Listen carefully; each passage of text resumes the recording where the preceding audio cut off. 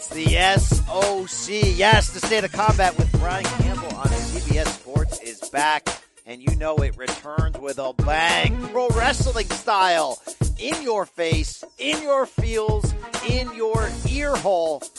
Backjacked and sponsored by that one and only performance-enhancing audio. You better believe that the Brian Campbell is the voice that you hear. I know I got accused of eating on the podcast on air during the MMA show, and I know how much that angers people. I will not be eating during this episode. Did you actually do that? I did actually do that, although there is a some type of food on my mind. Dean Ambrose looks like he wants a piece of this pie. Don't we all, Dean? Don't we all?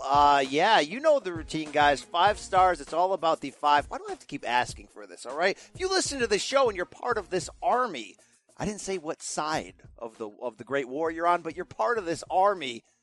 Get out there. 5 stars. Put a sentence. Tell me BC's cold-hearted now, because you guys have no problem telling me on Twitter. Bring it. We're here. Let me know you are listening. Let me introduce my co-host, my rival, maybe for the last time before we break off and go separate ways, because that Red and Black Wolfpack Attack podcast is forming. I got Bob Backlund on TalkBox. Maybe I'll bring in Black Sabre Jr. We're forming a team here, but for now, let me bring in the bad guy. Say hello to the bad guy.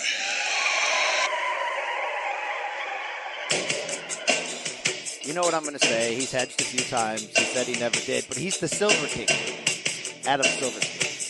Hey, now, we should change your name, BC, to IT, Idle Threat Campbell, because that's what you are. I'll follow through on this thread. And I don't know, man, there's like the people are piling on, like, you used to be the voice of powers of positivity on Cheapy.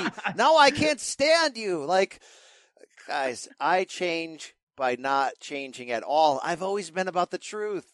When it's good, I don't want Silver King to give you the black lining on the silver cloud. But come on, guys. All right, come on. Sometimes look, listen, with WWE, there's always a dark lining. I mean, it's never perfect, right? So you're never going to get a experience where it's 100% positive, and that's why Powers of Positivity, Campbell, back in 2017 into 2018. Didn't make much sense. I mean, that wasn't someone who I ever really understood, nor do I this one either. I mean, unless you're legitimately playing it up for our audience, you just gotta calm down. We put in this much. Adam, we put in this much time to watching this thing, which is men in their underwear playing out a soap opera, which we love. But if we're going to put in that much time and it's our job to care, you got to be passionate about it. You got to be soaking in it. You know, our listeners are passionate about it, but people need to be prepared to hear the truth. It's like this PC generation. People don't want to hear the other side of the coin. They want to turn the podcast off. They want to, how do I turn this stuff off? Braun Strowman once said, no, listen to the counterpoint, take it in, absorb it. It just might be truth, all right? Those dirty bed sheets spoke for themselves. I'm not going back down that road, though. But, Adam, it's coming up on WrestleMania season. It's also coming up on Mount Rushmore season as we're getting closer to debuting. Who will join Tristan Adelano up on that rock? And what will they earn? What role in this show moving forward? And, dude, the DMs are sliding in. Black Sabre Jr. this week at TKCXP coming in and says, P.S. Once Rushmore goes black, it can never be whack. Never be whack. I'm down with that. I'm down with that guy. That guy's making a run right now. The guy whose name you hadn't mentioned until I mentioned it last week, right? Hey, that guy. It's about time WWE adds some color to their champions. It's about time the Mount Rushmore of the SOC realizes the strength of some of these guys. Some people are making late runs right now. We have to respect that game, all right? Speaking of some, extraneous items that are going around the SOC world, I sent you something over Slack yesterday, a little design. What did you think of that design, and do you think that's something that we should pursue without going too much into it? I think there's merch on the horizon. All right, the people have spoken. They want it. They want to wear us. You know what I'm saying? They want to feel us that much. Feel that. Feel all of that. You can now feel us on your body pretty soon. Pretty soon, it's coming. Hopefully, this is what I legitimately need to know. Tweet us at State of Combat, or tweet me directly at Silverstein Adam. Let me know if merch was available, if you would buy it.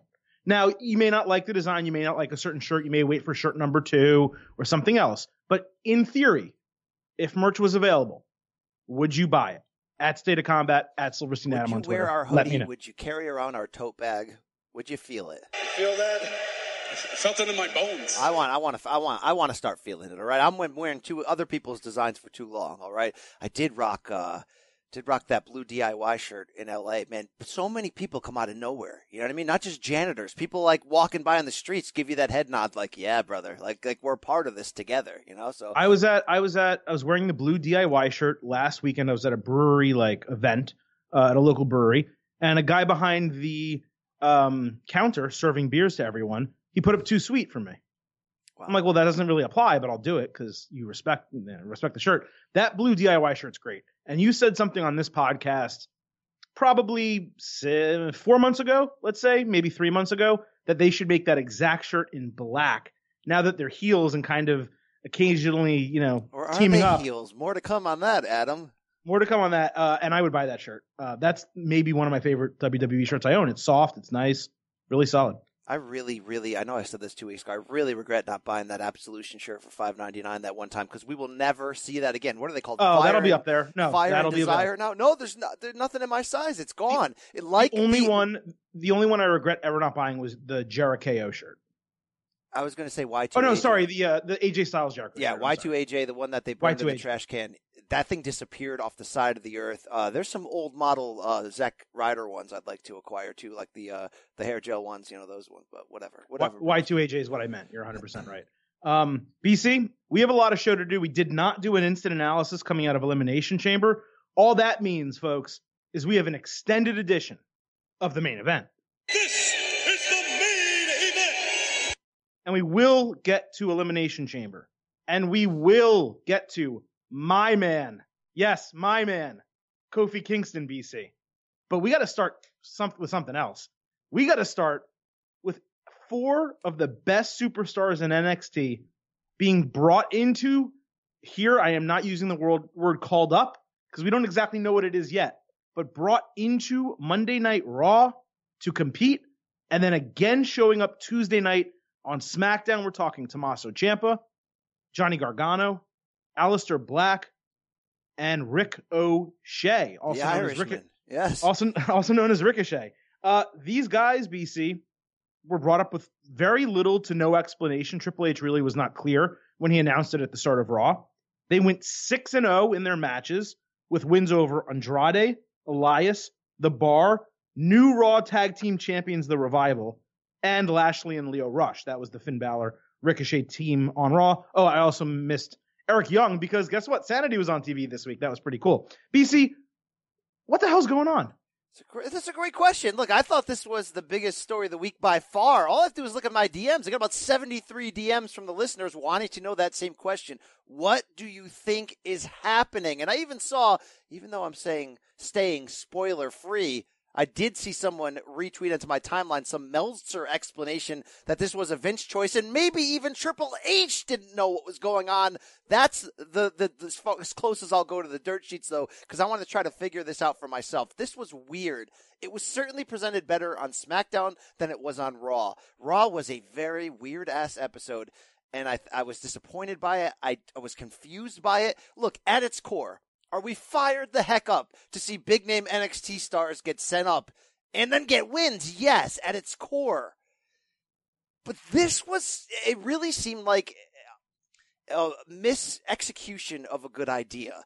It felt rushed, it felt haphazard, and specifically on Raw, the problem was, and a lot of people tweeted about this and they were right, it just didn't seem to connect with any current storyline. It didn't seem to make a lot of sense. Why call somebody up in the middle of WrestleMania season with really no announcement, not even in some kind of special surprise, here and we're taking over? It's just like, oh, this guy's here. Here's Michael Cole going to read 5 facts about him, and then they're going to beat our champions clean? There's a lot of issues here. Well, and we'll get into the minutia of it, but before, I just want to start off with this. There is no indication these guys were quote unquote called up. And why do I say that? Because every single time you saw them on walking to the ring, getting their entrances, it had the NXT tag. It didn't say Raw, it didn't say SmackDown, it didn't say WWE, it didn't say nothing. It specifically said NXT. They had their NXT titles with them, Gargano and Ciampa, bringing them to the ring. In the promos they cut, they talked about NXT. Ciampa today, this morning, this is Wednesday, sent a tweet about him and Gargano saying, we are DIY, we are NXT. So they're not talking about being WWE superstars, main roster superstars. At the same time, they didn't necessarily explain that they're not that. Because if you go back a couple years when they did the NXT showcase matches, we enjoyed those. And it was like, hey, regular fans, look at what we're doing over here. Come subscribe to the network for NXT. And by the way, we're going to have a sick-ass takeover before WrestleMania. Make sure to watch it. There was connection. There was reason for doing it. There doesn't seem to be rhyme or reason for this. As you said, it was just weird. It was really weird, and not weird in good ways. And a lot of people were defending it. And then, look, if you're defending it under the let's wait and see scenario, I get that. But a lot of people coming at me, calling me a crybaby. But look, it comes down to this. It felt a lot like vegetable lasagna. And what I mean by that is vegetable lasagna is the worst reality in the world because lasagna is the best meal ever. He's also the worst person to sit next to you on a plane, but go ahead. Yeah, it's a gluttonous, carb-heavy, so much cheese, so much meat, so much sauce. It's the perfect meal. It's just a bag of sex. Let's be honest. Lasagna is amazing. My mom growing up made a great lasagna. Then for 2 years, my parents got health conscious, and not a little health conscious. They went all in overboard, full-on salad, steamed vegetables every day. And as a kid, you're just gonna rally against that. But my mom said, "Don't worry, I'll still make you your favorite lasagna." Little did I know that meant 3 times a year we had vegetable lasagna. And look, this felt like that. Seeing guys we really love just sort of walk in and not even look. The matches weren't bad. I'm not trying to say the matches were bad. But they weren't wrestled in NXT style. They were wrestled in main roster Raw Pro style. The tag matches were really closer good to NXT style, but not fully. And look, there's a difference because for all we cry about how much we love NXT, and if only WWE knew what they had in NXT, if only Vince realized what this really is and could change things, what we really mean is taking NXT and putting it in SmackDown spot. Really, you can call it SmackDown if you want. What I really want is taking the style, the presentation, everything about NXT. It's not taking NXT superstars and then just plugging them into Raw and SmackDown. We see that anyway twice a year to varying degrees of success, largely lesser degrees of success than we've seen them in NXT. Largely. And now look, you can argue the whole idea about a band playing in a club versus playing in a stadium. I get that. I also want to argue that maybe NXT should become its own show where you're doing it in the small arenas like TBS, WCW Saturday Night back in the 80s. And it's about that intimacy, like world class in the Sportatorium. It's about that intimacy. I know that doesn't equal as many ticket sales. It's another rabbit hole. But this conversation. Let's also not forget, Raw started that way too. It wasn't as small, but it was small. Very true. This conversation has to be connected with the tease that the WWE did, which is Wednesday night. Tonight, as we record this on the weekly NXT episode, which is also going to feature supposedly a hot fire Gargano versus Velveteen Dream title match for the North American title, that there's a major announcement. So look, Adam, we got to dive right into this pool. The knee-jerk reaction of this major announcement is this a third brand time? Is not only NXT going to finally get propped up as a legitimate third brand and finally promoted out of being just a JV, create a superstar system for the main roster? And are they even going to go to the extension of bringing it to the masses and putting it on FS1 as part of this landmark giant billion-dollar deal? I think that, if that's true, does sort of possibly explain why this happened the way it did, why these guys were rushed out last minute, no one knew about it, and then they got almost dominant clean wins. That has to explain it because you'd want to introduce these guys to your main audience and say this third brand is coming. Yeah. Only, again, they didn't do it in an invasion way. They just did it sort of piecemeal, haphazard, and it's just really confusing, and I don't want it to turn into vegetable lasagna where it's something that's a good idea, but then it's just really undersized NXT superstars fighting against larger guys and beating them, and it doesn't make sense. I don't want this to be ruined. Well, first of all, a top-tier Seinfeld reference just went right over your head, and that really disappointed me, so I just want to get that out. But moving on from that, I mean, you really did nail it, because nothing that happened on Raw or SmackDown gave us any indication of what might be announced or what might happen tonight. And before we even get into that, which you already kind of brought up,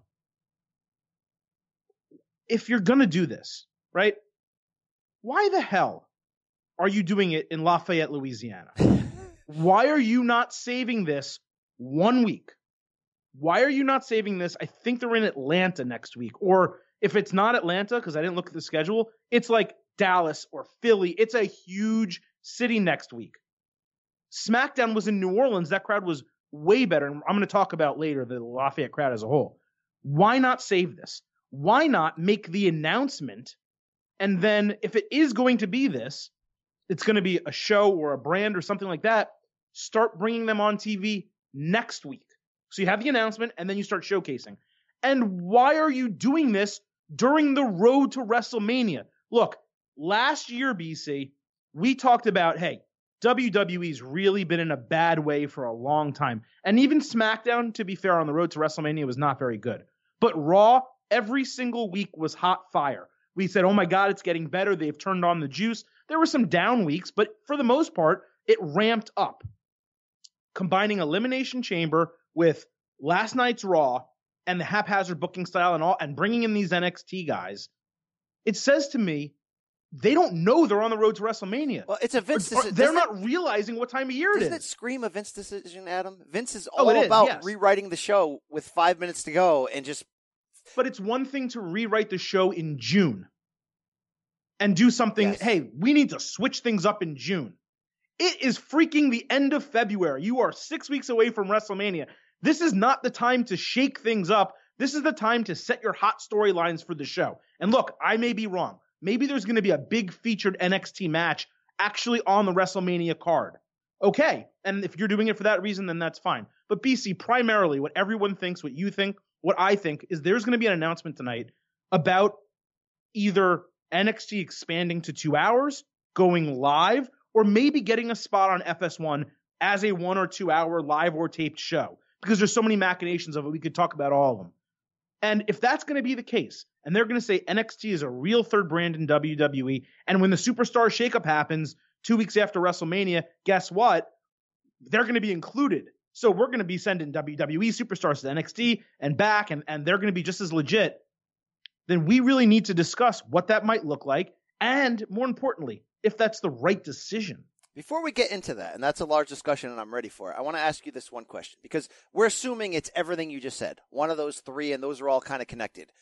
But because this feels like a Vince decision, because it was haphazard, it wasn't connected to any of the storylines on Sunday night. So to have an Elimination Chamber pay-per-view, which we're going to talk about, that was 75% disappointing, but then ends with this, oh yeah, and has a Becky moment, has a Kofi moment, has a lot of things going on in it, and then to have Monday feel like that was in another universe was a Vince decision. So is there any chance that this isn't so much as connected to what's going to happen in the announcement Wednesday night, but a Vince panic job of the ratings are bad, so hey, Trips, hey, son-in-law, you're always talking about those NXT guys you love. I'm going to take 4 of them and see if it pops the ratings. And then when it doesn't, I'm going to have my proof that NXT is just JV wrestling, brother. I hope, and even if it's not the whole side of I want to prove you wrong, even if it's just let's see if they pop, it was just a poor representation of that. It was a poor representation, and there was no build for it. That's why I'm saying, like, you would say, hey, next week in Atlanta, it isn't Atlanta because it's the Ric Flair thing. Next week in Atlanta, not only are we going to have Ric Flair's birthday announcement, you are going to see the 4 best superstars from NXT in action on Raw. Then that's how you boost the ratings. You don't just do it the day after a pay-per-view. Coming out of Elimination Chamber, BC, look, I'm a wrestling fan, right? We've been conditioned in watching WWE forever. Maybe this is part of it. But coming out of a pay-per-view, I want to know about the fallout from the pay-per-view. Your first match on the show, and you know what? I don't want to divulge from this because we'll talk about Raw separately. But what I don't want is you just saying, hey, we're in Lafayette. Here's 4 NXT guys. Trips is barely going to explain why they're there. Michael Cole is going to do whatever he possibly can to ruin their characters by calling Aleister Black moody, okay, and not part of normal society, and poorly explaining who these guys are and what their characters are. And an awful promo, by the way, from Aleister Black. The content Horrible. is just awful. Horrible. And by the way, so is Ricochet. So is Ricochet doing this all about, I'm about achieving my dreams. Why is this guy about achieving his dreams? And we're mentioning Paducah, Kentucky 37 times. He's an aerial artist and he's amazing. Can he just be who he is? Why does every African American, when they come on the screen, have to be white meat babyface who's all about, achieving their dreams? Then they fail, like Apollo Crews did, like Bobby Lashley did on the recent comeback until they turn him heel. It's like, why would you look at Ricochet and go, oh, yeah, there's got to be the All-American. No, he's an athletic freak. He's pretty cool too. But they also did push him as an athletic freak, and the extent of it was this: he gets to the top rope. Michael Cole goes, "You're gonna want to see this." Yeah, we're watching the TV, Mike. I'm watching. I'm gonna see it. You don't need to preface that. Oh, this guy who's really thin, who's already done athletic stuff for the last 20 minutes, is gonna do something else athletic. You don't need to tell me that Aleister Black, who's supposed to be again, he's not really demonic or satanic or anything like that. But he is. Dude, he's named after Aleister Crowley. He has many demonic tattoos. Okay. My point is, you don't have to say he's those things, right? Because it's a PG. You don't have to say that, but you don't call the guy moody. I mean, are you freaking kidding me, Mike? I praised Michael Cole on this show a couple months ago, deservingly so, because I think he gets a lot of crap for just saying things that Vince wants him to say. But they gotta stop with it's boss time and Aleister Black is moody and all this crap. You're the commentating on Raw in particular, but also on SmackDown, but Raw in particular is horrid. It's horrid. You just got schooled by Vintage Cole. And so look, we're going to extend in this conversation. I want to stay here one more thing. So maybe it's Vince panicking at the ratings. I don't know. Maybe it's Vince panicking that they had nothing. They don't seem to have anything laid out, Adam. I don't know the backstage things, and I don't want to search Meltzer's rags to find out. But it feels like they don't even have a plan to how to get from Royal Rumble to WrestleMania. It's painfully obvious. And if this NXT thing was some way to just distract and divert to get us there, it sucks. And my final point of complaining before we talk about the impact of what this announcement could mean is, the vegetable lasagna feeling that has me the most scared? That Vince is going to ruin what Trips just built for a year and a half. I don't want to get into it. I'm sorry to cut you off. Everyone talks about Vince ruining NXT, guys. Okay, well then hear me out right now. You can't, you gotta stop with that. Why, Adam? It's not true? It's not true? I don't know, man. Is Samoa Joe pretty freaking awesome? Was Finn Balor the first? And like I said last month on the show, Universal Champion? Is Elias better on the main roster than he ever was on NXT? And what did I say last month on the show? I said, with the exception of Elias, 1, 2, 3, 4, 5, 6, 12 people. It's not 6. It's 3. It's Elias, Samoa Joe, and the man version of Becky Lynch. With the exception of those 3, Charlotte's better than she was too. Hear me out.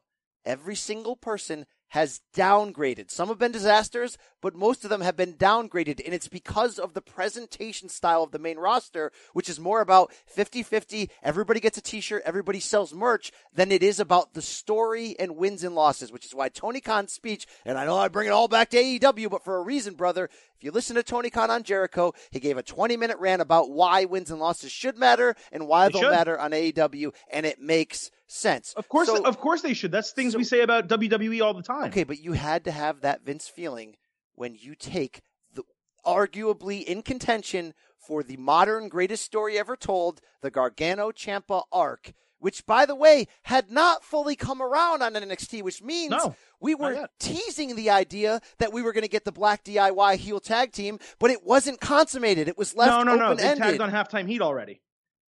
Okay, they teamed up in a match that was forced between babyfaces and heels in NXT. But that was part of canon because they did it at the end of the paper of TakeOver. Right, but they never announced that they're back as DIY. They never actually announced that they're a team. They just sort of announced that they're kind of both heels and they're coexisting. So to put them on the main roster and just throw them out there as not only a team, but B, present them as a babyface team, and you know what? C, and Adam C, present them in their worst potential light. Hear me out on this, because this is not me, this is the people.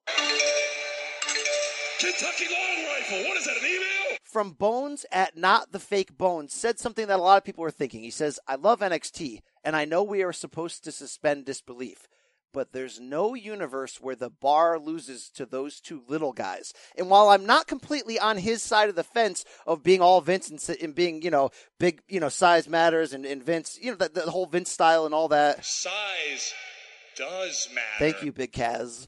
I'm not fully on that fence. But Adam, wasn't our biggest fear about Gargano and Ciampa, not fear, but one thing we said was they're so freaking amazing in the grounds of NXT that I don't even want to think about who they may become on the main roster. I don't even want them to potentially get to the main roster. Please, Billy, do not go to high school. I want you to stay there forever. But if they have to come up one day, wouldn't you want it in a storyline arc that makes sense against the right-sized opponents? Seeing them thrown in there as baby faces against an overly cinematic heel performance from Cesaro and Sheamus clowning them while wearing odd purple,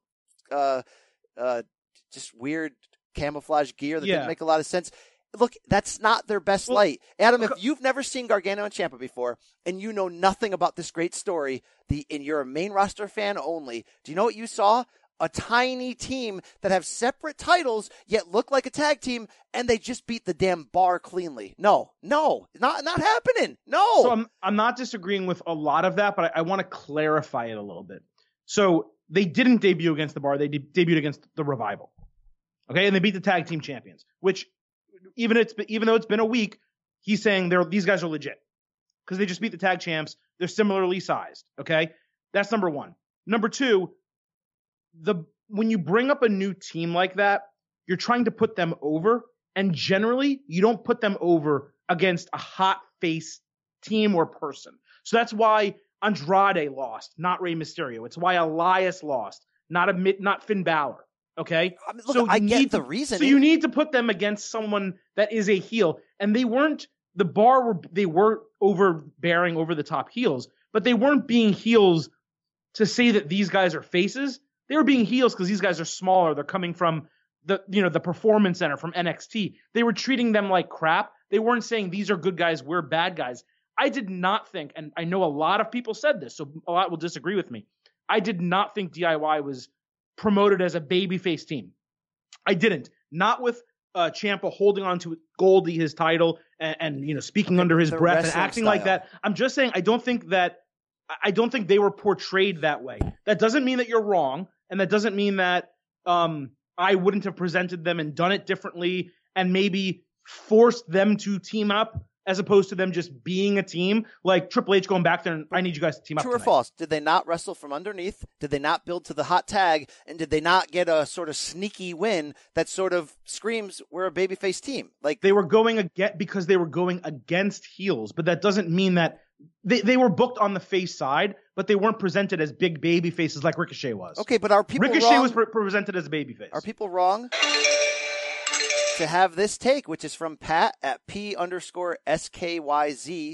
says if Vince ruins Gargano Ciampa's long-term storyline, a.k.a. the stake, as Brian says, I may have to walk away from WWE for a while. Are we wrong to have that fear that lasagna is going to come on our birthday, but there's going to be veggies in it, Adam? No, it's 100% legitimate to have that fear because I thought the same thing. I was like, did they just bring these guys up without ending their feud, without actually giving us the payoff that we've been working 2 years towards, right? Since Ciampa tore his ACL and then wasn't seen for 6 months or 9 months or however long it was. I totally agree, but I also don't think that's over.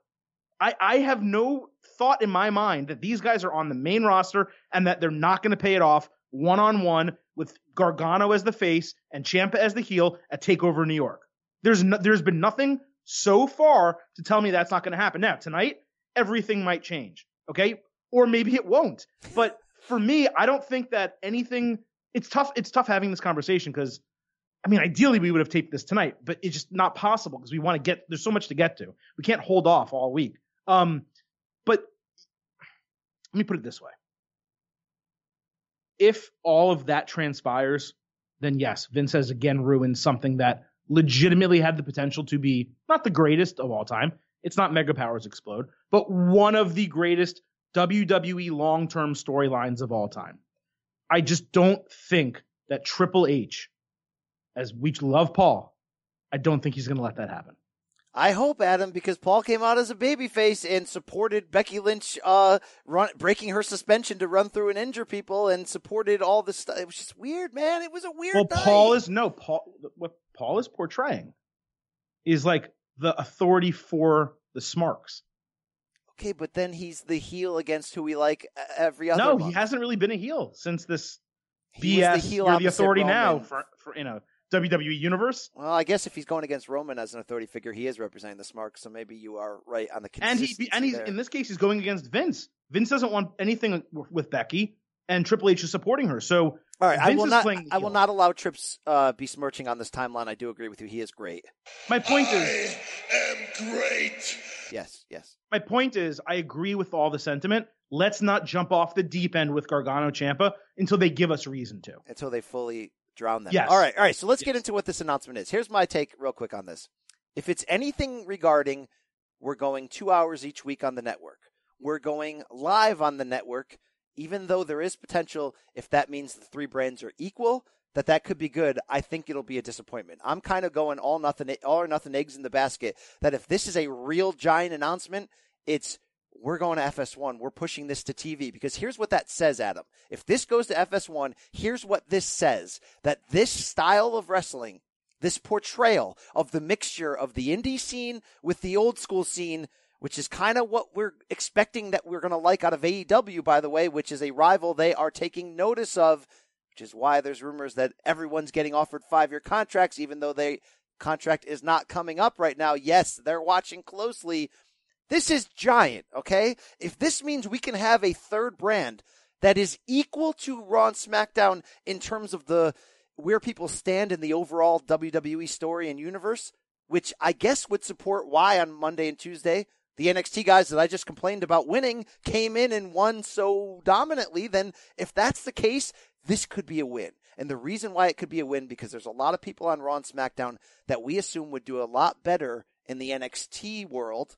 Just like there's certain people in NXT, Velveteen Dream, one of them, that we know Vince can't ruin. He's going to go to Raw and be a star one day. So if we are closer to that dream, the same question we ask Paul Levesque every single time, are people going to be able to float back and forth and it won't seem like a demotion? If the answer is yes, and NXT isn't broadcast from some giant 20,000 seat arena where it won't feel the same, and instead is in Full Sail or at least does a small little theater tour type of circuit, right? Then this is great.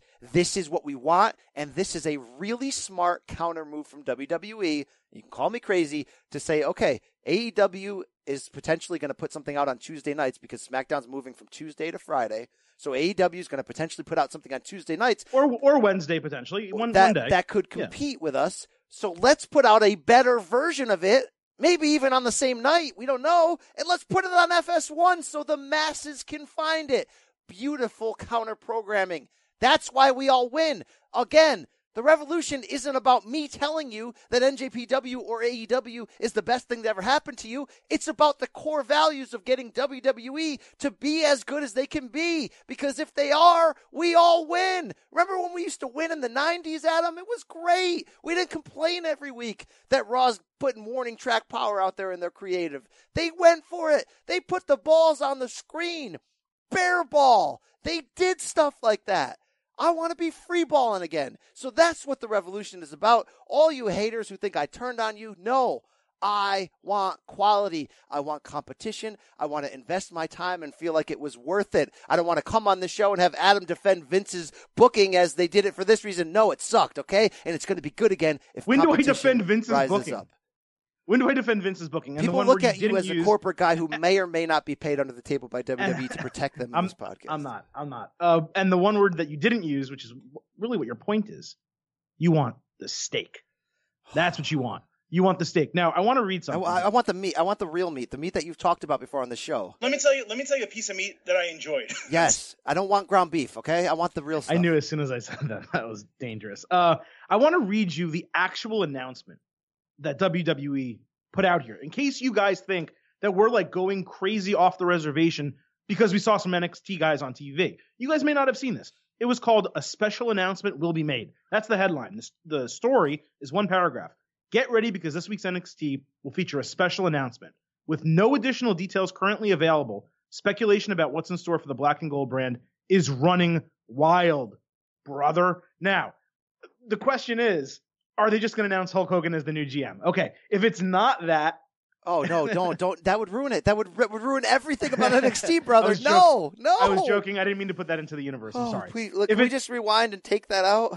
I run this show around here. No, brother. You run. No, it's over. It's over. But assuming it is a big announcement, and it is not that NXT is a co-equal brand to Raw and SmackDown. Let's just say the announcement is, we're going to put NXT on FS1 for 90 minutes a week live. That's the announcement. It is not that NXT, SmackDown, and Raw are our 3 main roster brands. Because there is a differential there. And it really sticks with people moving back and forth. It would still probably mean people only move up and don't come back, right? If that's the announcement, are you disappointed, or are you just as happy as if it's a co-equal third brand? I think putting it on regular TV, and look, I know you can argue FS1 isn't in as many homes as ESPN 1 or ESPN 2, but still, it's in a ton. It's a legitimate channel. Okay, this isn't Pop TV or whatever. This, even if it's not equal in terms of the universe, it's still a giant push forward in terms of accepting and realizing what they have here. And I think trying something out. Look, FS1 ratings for NXT in any universe are never going to top SmackDown on Big Fox on a Friday night, and are never going to top Monday Night Raw on USA because it's an established thing, right? There's so many wrestling fans that only skim through Raw when it's live and don't watch anything else, okay? But what I'm saying is, if the rating overachieves on FS1, it starts to tell you that this style of wrestling is what people want. And if AEW has a lot of success, that also could help NXT get an even bigger push. I mean, look, what do we want in the end? Do we want Raw and SmackDown presented like it's NXT? Yeah, I don't believe that it could ever happen with Vince alive. So if the next best thing is to have NXT pushed to the forefront, whether it's in that universe or not, it's a win. And I know you're going to say, Campbell, what does it matter to you? You have both FS1 and the WWE Network. Why do you care so much? Because I want WWE to care so much and realize what they have. Well, it also matters because if NXT goes on TV, they start getting they being the superstars, start getting paid either exactly like or closer to main roster performers. And it gives you, if they do extend the time and they give you 90 minutes, it has the ability to expand the NXT roster and get more of the people that only are on TV occasionally. Dijakovic, Keith Lee, some of these guys on TV more frequently, and you start building it up. My biggest concern, honestly, is if NXT becomes, let's say, quote unquote, real, whether it's co-equal or whether it's just a show that gets more prominent footing, what becomes the performance center brand? Because it can't really be both. You can't have Aaliyah on FS1. It's one thing for Aaliyah to be on WWE Network. So what do? Do you create a touring system and you put those shows on the network and it maybe develops into what the old NXT used to be? Or do you just keep everyone else off TV and now you have 3 rosters plus 205 Live? Who the hell knows what's going to happen with that? And you just filter them in as they go, and there's really not a developmental brand anymore. I think you have deeper undercards. Now, when you go to a Raw or SmackDown, you get typically 2 matches during the first hour before the show starts, which is aired for WWE Main Event or for whatever the other weekly shows that none of us ever actually see anymore, but apparently are big in other countries. I think NXT becomes more of a traveling tour. It's already a traveling tour. And look, people get a lot of house show reps, and they'll get some undercard reps. They'll get worked into the UK show. I mean, there'll be ways for them to get reps, but I think it's more about competing now and getting 3 brands up to the level where they can make money off of all 3 brands. And I don't know, I don't have any kind of inside information, but I wonder if Fox is saying, look, we're paying you so much. Can we get more? Can we get NXT? I mean, I wonder if that's part of it, And I just don't know that. I mean, if the deal they signed was for SmackDown and maybe a studio show, let's say, I don't think they're just giving them NXT. They'd have to buy that. That's ratings. I mean, I don't know. They spent a lot of money. We don't know the details, obviously, of the contract. We don't know if there's potential, which we had this argument last year, is there potential pay-per-views that'll air on Fox? Can WrestleMania one day air on Fox? We don't know. They spent less than USA did, though. I mean, USA spent more than Fox did. I think the bigger question for what you said is what becomes of the PC. I think the bigger question is what becomes of the network. Now, the network would still be the home to pay-per-views, so it still matters. You have the archive, it still matters. You do have a good rotation of shows and or documentary specials, recurring ones that I think it matters. But if you're putting your post content potentially on FS1, it would take a little bit of the, I don't know, would it though? Here's the thing. We're smarks. So to us, NXT is steak. It's royalty. It's gold. It's everything we want. But to the customer base, how much is their subscriptions to the network NXT based, or is it just straight up pay-per-view and nostalgic based? I don't know. I think a lot of it's NXT based because you can get you can watch the pay-per-view. You can sign up for a free trial, right? But they need to have you watch something weekly on the network so that you don't just get it once a month so you make sure you get two, pay-per-views in one month free trial, then use a different email. Like, they have to keep you on the network somehow. I'd be interested in doing research. You know how Meltzer puts out in his rag the top 10 WWE network shows of the week? Yeah. I want to start taking closer notice of that post WrestleMania, so I don't see any more spoilers, and start charting or go back on the back issues and start sort of charting. Like, NXT is generally very high. It's usually the pay-per-views on top, new episodes of shows that people really like the Edge and Christian show, specials all the time, like this Mark Henry one, by the way, which is great. I don't know if you watched it after Elimination Chamber. Fantastic. These one-off specials WWE does for the network are really damn good. But you know what? They're also just starting to tape house shows like Starrcade. They're trying to do these one-off special types of, low cost, but still new entertainment type of things. They did the Matt Hardy Halloween special. So there are reasons to have the network. I'm not, if I'm a normal fan, I'm probably subscribing to the network for NXT, the archives, and the pay-per-views. Well, I'm not subscribing for 205 Live. Yeah. I'm not subscribing for NXT UK. If you're a regular fan, you have to watch pay-per-views. If you're going to watch Raw and SmackDown each week, you're not going to not watch the pay-per-views. So a lot of people don't, man. A lot of people don't. That's weird to me. I guess it's possible if you're kind of casual or whatever. You just there's someone in our office. I'll remain nameless because no one knows who he is. But he's a WWE fan. He used to talk WWE with me, one of the few guys in the office, before we hired you. And he said, he's like, yeah, what happened at Elimination Chamber? Actually, he asked me what happened at Royal Rumble. And this is, a month ago. I told him, I'm like, did you not watch? Did you didn't have time? He goes, no, I don't have the network. Right, I'm like, so you just rely on Raw and SmackDown? He goes, yeah, I watch it. It's on TV. I DVR it. I fast forward it. That's what I do. Interesting. All right. One more thing on the NXT thing I want to hit you with is this. We want the idea of NXT either being an equal or propped up third brand so that people can go back and forth. But what if WWE can offer potential guys that want to jump, that are stuck on the mid-card and want to go to AEW? And look, the allure for AEW, I think in theory, is the same allure in the 90s of when people jumped WWE to go to WCW, is less dates, but still good money, still something that matters, but I'm not doing that 5-day-a-week house show tour. So what if they can say to a Dolph Ziggler, for example, here's the deal, Dolph. We're going to move you to NXT. You're going to be a featured player.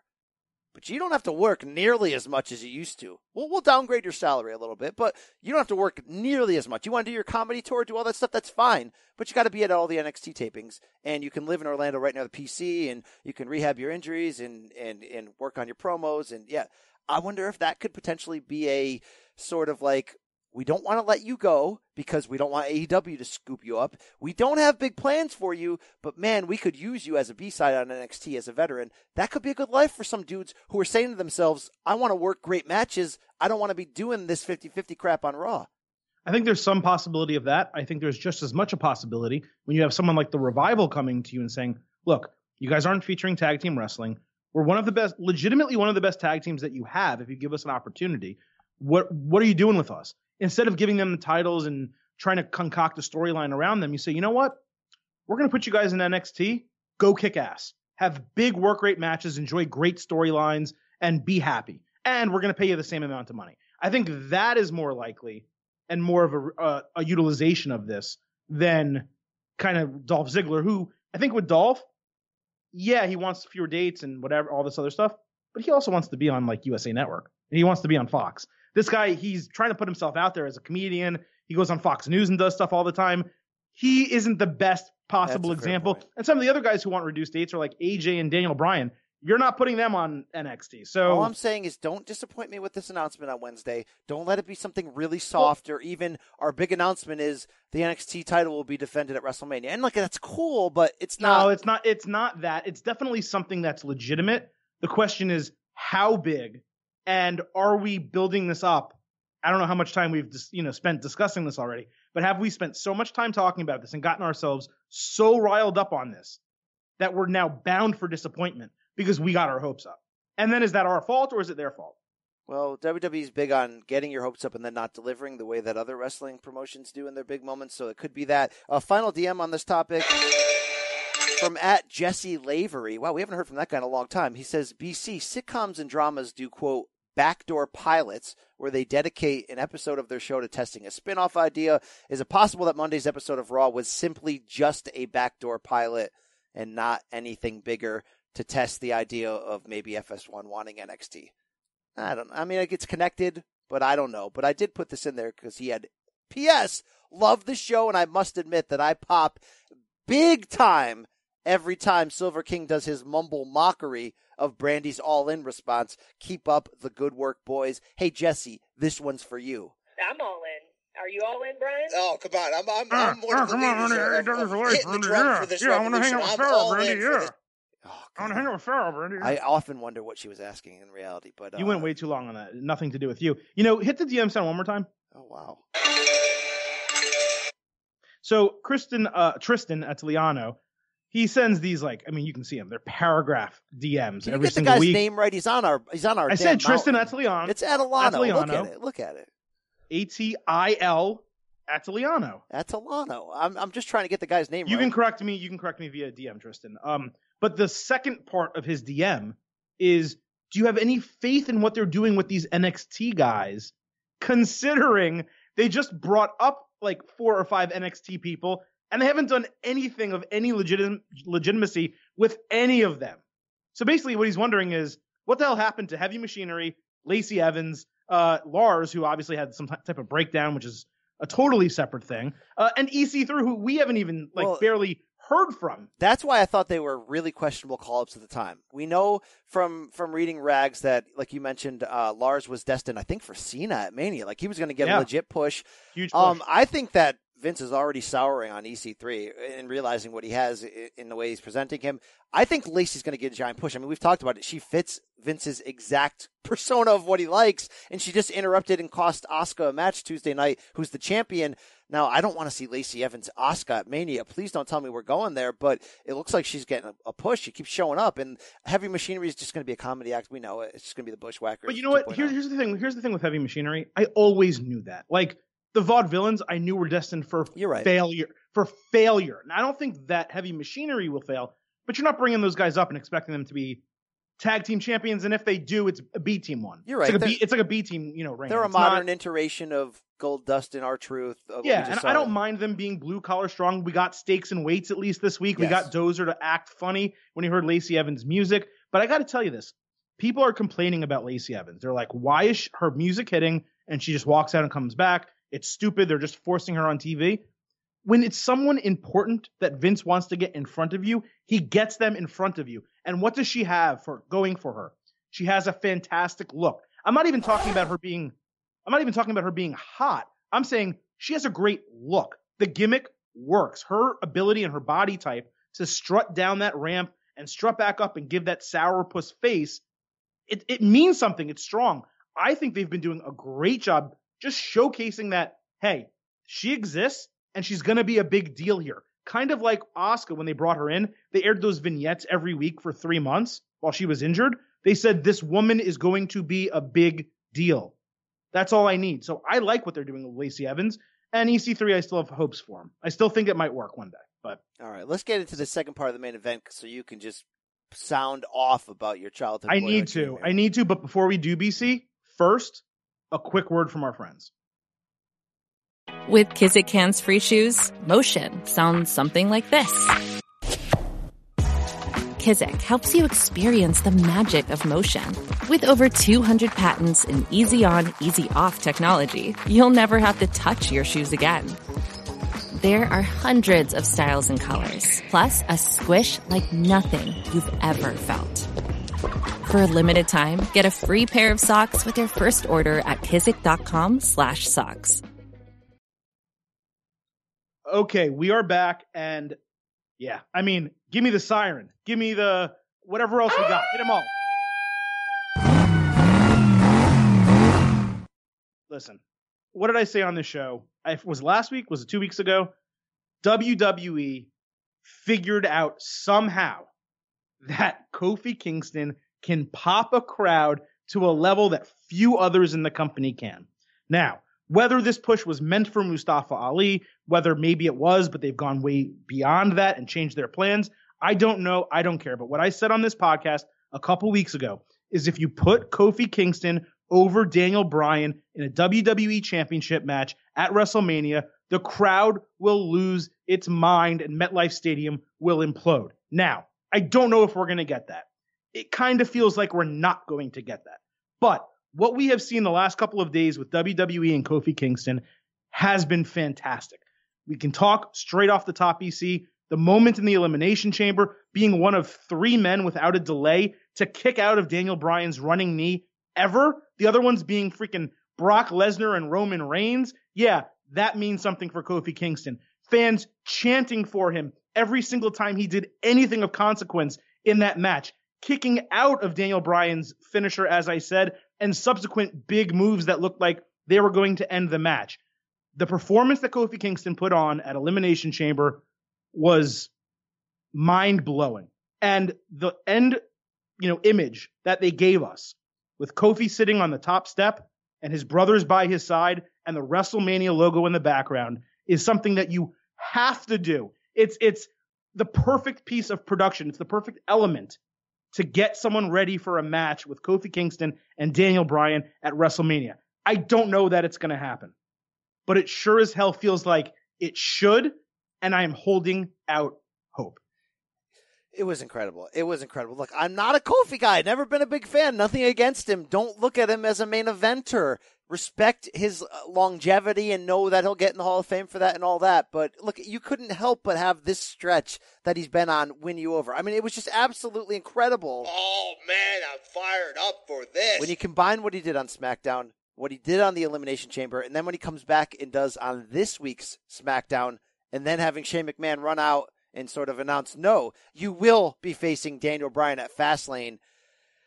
That's crazy. It's crazy to me. And what I love about it is sort of the continuation of a long storyline. What I say by this is when the New Day freestyles, particularly in public interviews, when we get them at the Hall of Fame red carpet, when we get them at SummerSlam, etc., they always put over Kofi. Big time. They always say, look, we're paired with a legend. Look, this guy's done everything. Like, they've always above and beyond.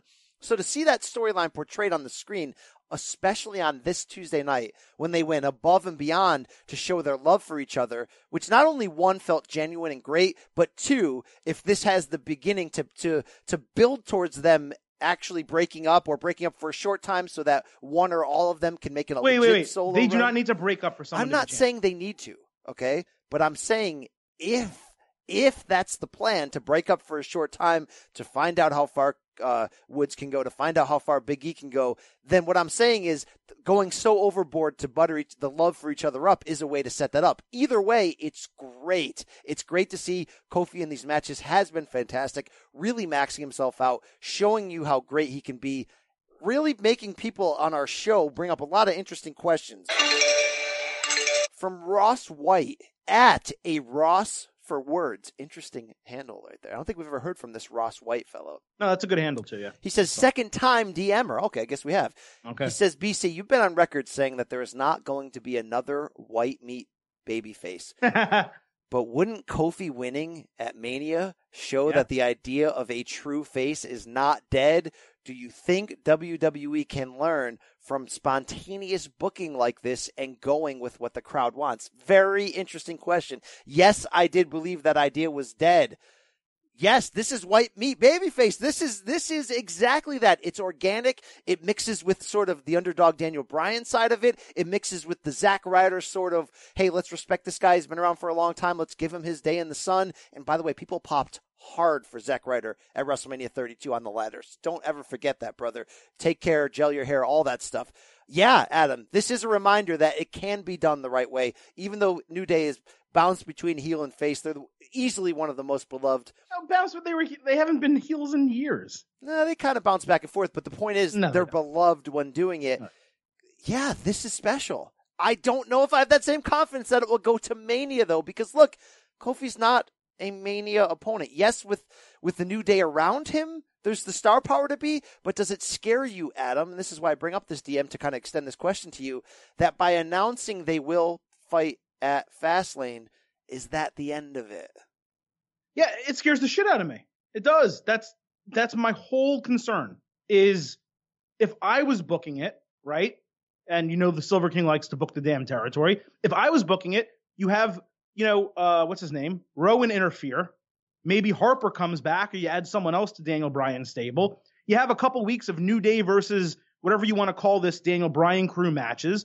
And it ends with Daniel Bryan against Kofi for the WWE Championship at WrestleMania. Kofi Kingston wins, and the place explodes. And then after 2 months, you put it back on Daniel Bryan, right? He gets his moment. Everyone's happy. The fans are happy.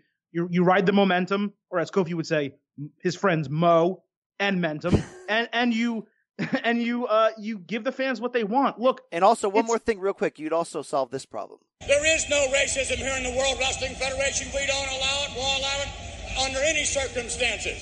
And that's the bottom line. And that wouldn't be a bad thing. I have a rant on that, which you've heard before if you've listened to this podcast for a long time, but we don't need to do that now. For now, let's see how this all plays out. But yeah, it does scare me. I tweeted 20 minutes before that main event, something like, I'm really scared this is going to be Kofi Lane instead of Kofi Mania, right? Because if this ends at Fastlane, or if they have him win the title at Fastlane, then he's winning the title in Cleveland. And no offense to Cleveland.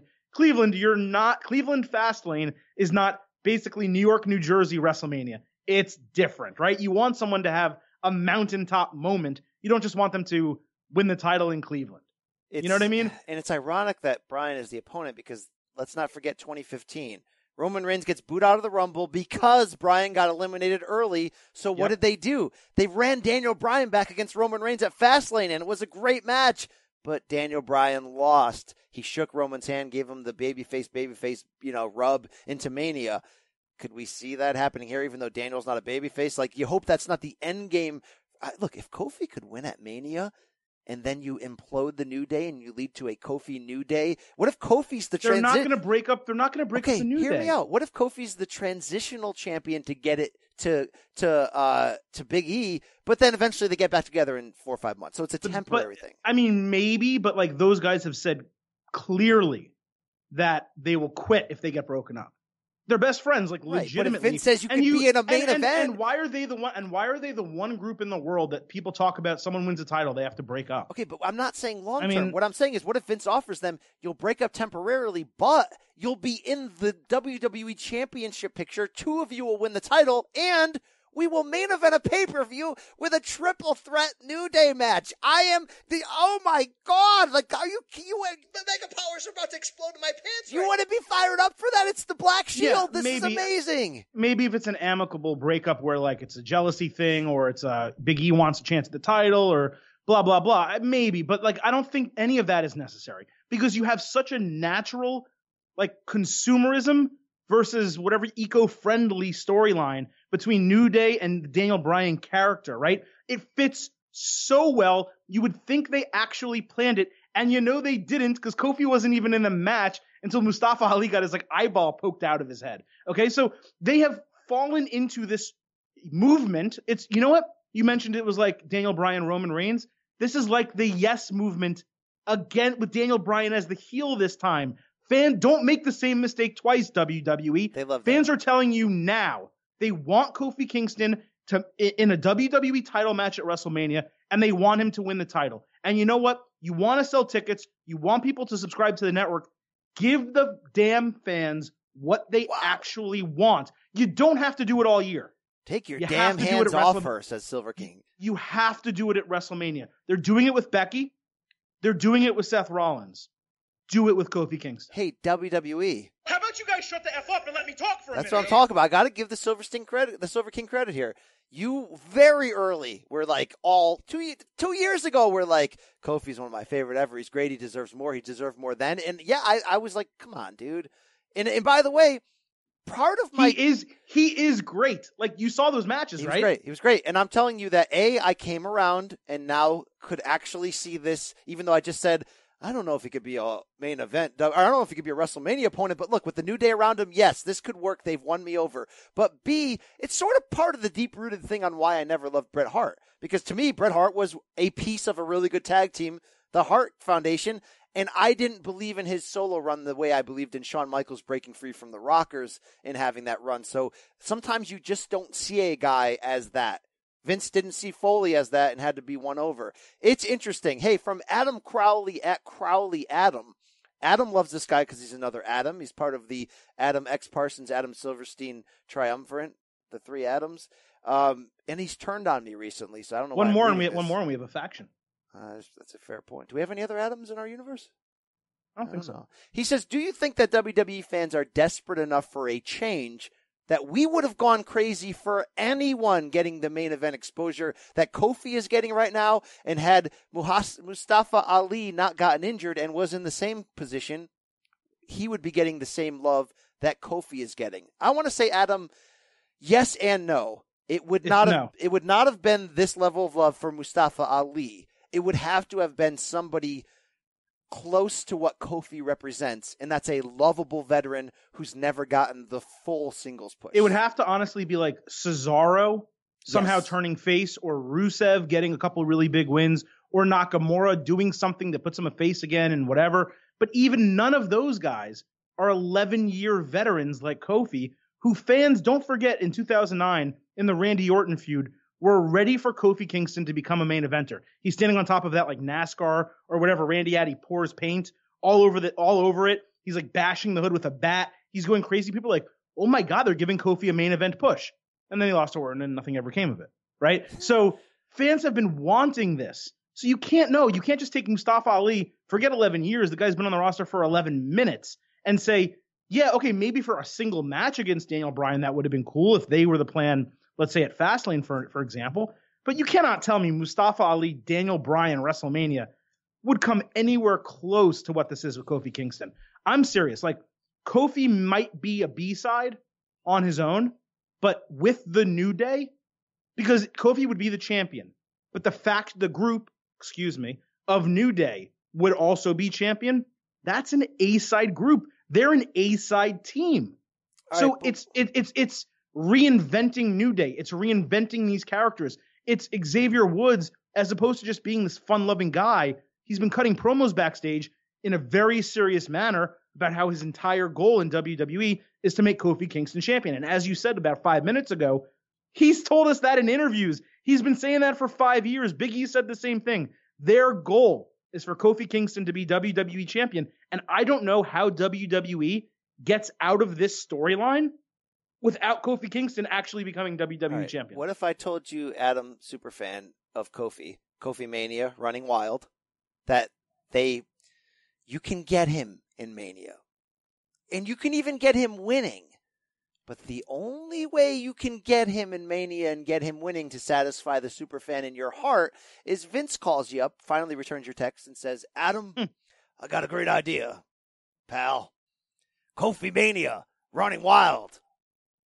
I got the perfect. Hogan as special guest referee. Hogan as special guest referee, and I'm okay with it. Oh my God! Are you serious? And stipulation at the end. Yeah. It has to be a Yapapai Indian strap match. And as I see the raw pink meat on your back, brother, I'm going to take it to another level. I will transform from Hulk to Hollywood. I will double strap you with both fists. All right, Hulk. I got to cut you off. I mean, honestly, it would be pretty disgusting if they did that because, I mean, don't forget those guys released a statement after Hogan came in, like to SmackDown or a pay-per-view, whatever it was, and gave that speech. They just felt it was BS, right? That would be quite a Vince McMahon move to do that. But as a fan, as an audience member, not knowing the backstage, right, or any of this other stuff, I would be okay with it. All right. It would be tough, though. I mean, seeing Hogan raise Kofi's arm at WrestleMania would be tough. I've fully turned. You know, I mean, I was mostly turned, but I've fully turned on the idea of wanting. I think you thought, yeah, he has a point. Now you're like, yeah, I actually want that. That's the difference. Want what? Racist Hogan? No. No. Oh, yeah.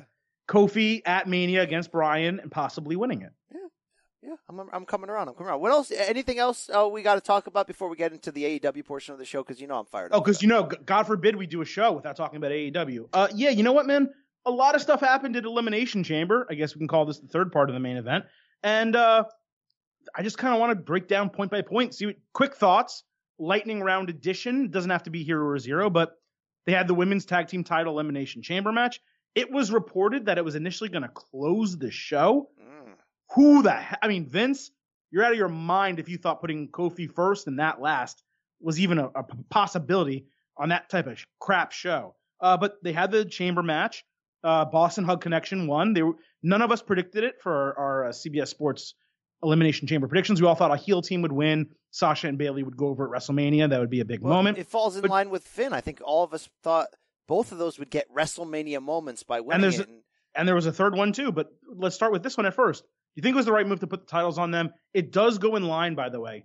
Becky was the first SmackDown Women's Champion, and Charlotte was the first Raw Women's Champion. If the argument is only history, then sure. Look, that's who we thought it should end up on, more or less. We thought a heel team would be transitional. That was fine. The match was okay. I mean, there was some moments that I probably liked more than other people because I saw people hammering it before I finally got a chance to watch it because I did not watch that live. But yeah, it was all right. I mean, I'm not really moved. I don't know. Are they going to be able to defend across all brands? They mentioned they'd even wrestle NXT people, right? So that's kind of interesting that they said that on Monday after the, going back to our earlier conversation. And they said change the world, Adam. So you're telling me that, I did notice that. They're not, the AEW is not on everyone's tip of their tongue right now. Right, of course, because God forbid someone uses a phrase that's been used for hundreds of years. Yeah, WWE used a lot of those phrases lately on the tip just for a second, to see how it feels. Just to see how it feels. So I thought the first half of the match was so over choreographed, and I know a lot of the women's big matches are Royal Rumble and the like. The first half was so over choreographed that every move that was done two at once, like an arm drag or throwing someone through the ropes. It was just so much. It was so annoying. They were trying to, again, kind of show like, hey, don't forget, these are tag teams, even though it's not an actual tag team match, and it was for the quote-unquote first ever women's tag team champions. But once Nia Jax just drove like a bull through that plexiglass, everything changed. The match was really fun after that. I thought Mandy Rose and Sonya Deville did a great job, and I loved the Sasha and Bayley callbacks from last year's Elimination Chamber atop the pod where Sasha kicked Bayley in the face, knocked her down. This time she helped her up, and, they finished the match from there. It was ultimately seeing them raise the titles, it felt right. So I thought that was a good move. Yeah, with that. The rest of the show didn't really move me, like to the point where I don't want to go match by match. The show pretty much blew, except for the end. We don't have to go match by match, but there's just a couple other developments. Balor winning the Intercontinental title at Elimination Chamber by pinning Lio Rush. I had a major problem. I actually was pissed about it. Were you as pissed as Rush and Lashley coming back together on Monday and acting like nothing ever happened? I actually had no problem with that at all. You want me to explain why? If you need to, bring it. Real quick, it was a single arm throw. He didn't beat the crap out of him, and it's far from the first time a manager's lost a match for a champion and the next night come back. It's happened with Paul Heyman and Brock. Not lost a match, but where bad things have happened the next night they're together. I had no issue with that. They explained it on social media. That was fine. But I just thought it was a really crappy thing to do. You're trying to push Balor, and you want him to win the Intercontinental title. It's a handicap match for no reason. But you don't have him pin the champion, the big man, right? It's the almighty, the guy who would put Balor over. Instead, he's pinning a cruiserweight. I feel like that is a Vince decision, doesn't it? It is. It's so stupid. It's a statement from Vince that will give you this championship to appease you, Fergal, so you don't do anything drastic. But I don't think you can actually beat Lashley in the eyes of the fans, so I'm not going to do that. But why is Lashley so protected? He's done absolutely nothing. Unless they're building up toward him finally beating Lashley. Like, unless this is part of the storyline where Lashley's going to start saying, you never beat me. You never beat me, and then they fight at Mania, and he overcomes him as the demon. Nobody cares. No, maybe he doesn't need the demon to beat the damn Lashley. Stop this crap. Well, they're trying to put Lashley on level with Lesnar for what feels to me like a Money in the Sand, Blood Money in the Sand, whatever you want to call it, match between those two. Once if we get Lesnar the Demon versus title. Lashley's sisters, I'll tune in. Anything else, get that crap off my screen. I didn't like that development. What happened Monday actually did not bother me. The other thing that it didn't bother me because it made all the sense in the world for the Usos to beat Miz and Shane McMahon. All the sense in the world. But it was like, well, that was a short title run, and then they're running it back now. We're building towards something, though. We're building towards something, I think at Mania, maybe? Here's the thing. But the idea of though? pleasing the father and how often that he references Shane, that feeling. I feel like we're building towards some form of involvement in Vince, which could get great, and some form of Miz admitting, which he kind of did. He admitted that he used Shane, right? Right. To try to appease his dad.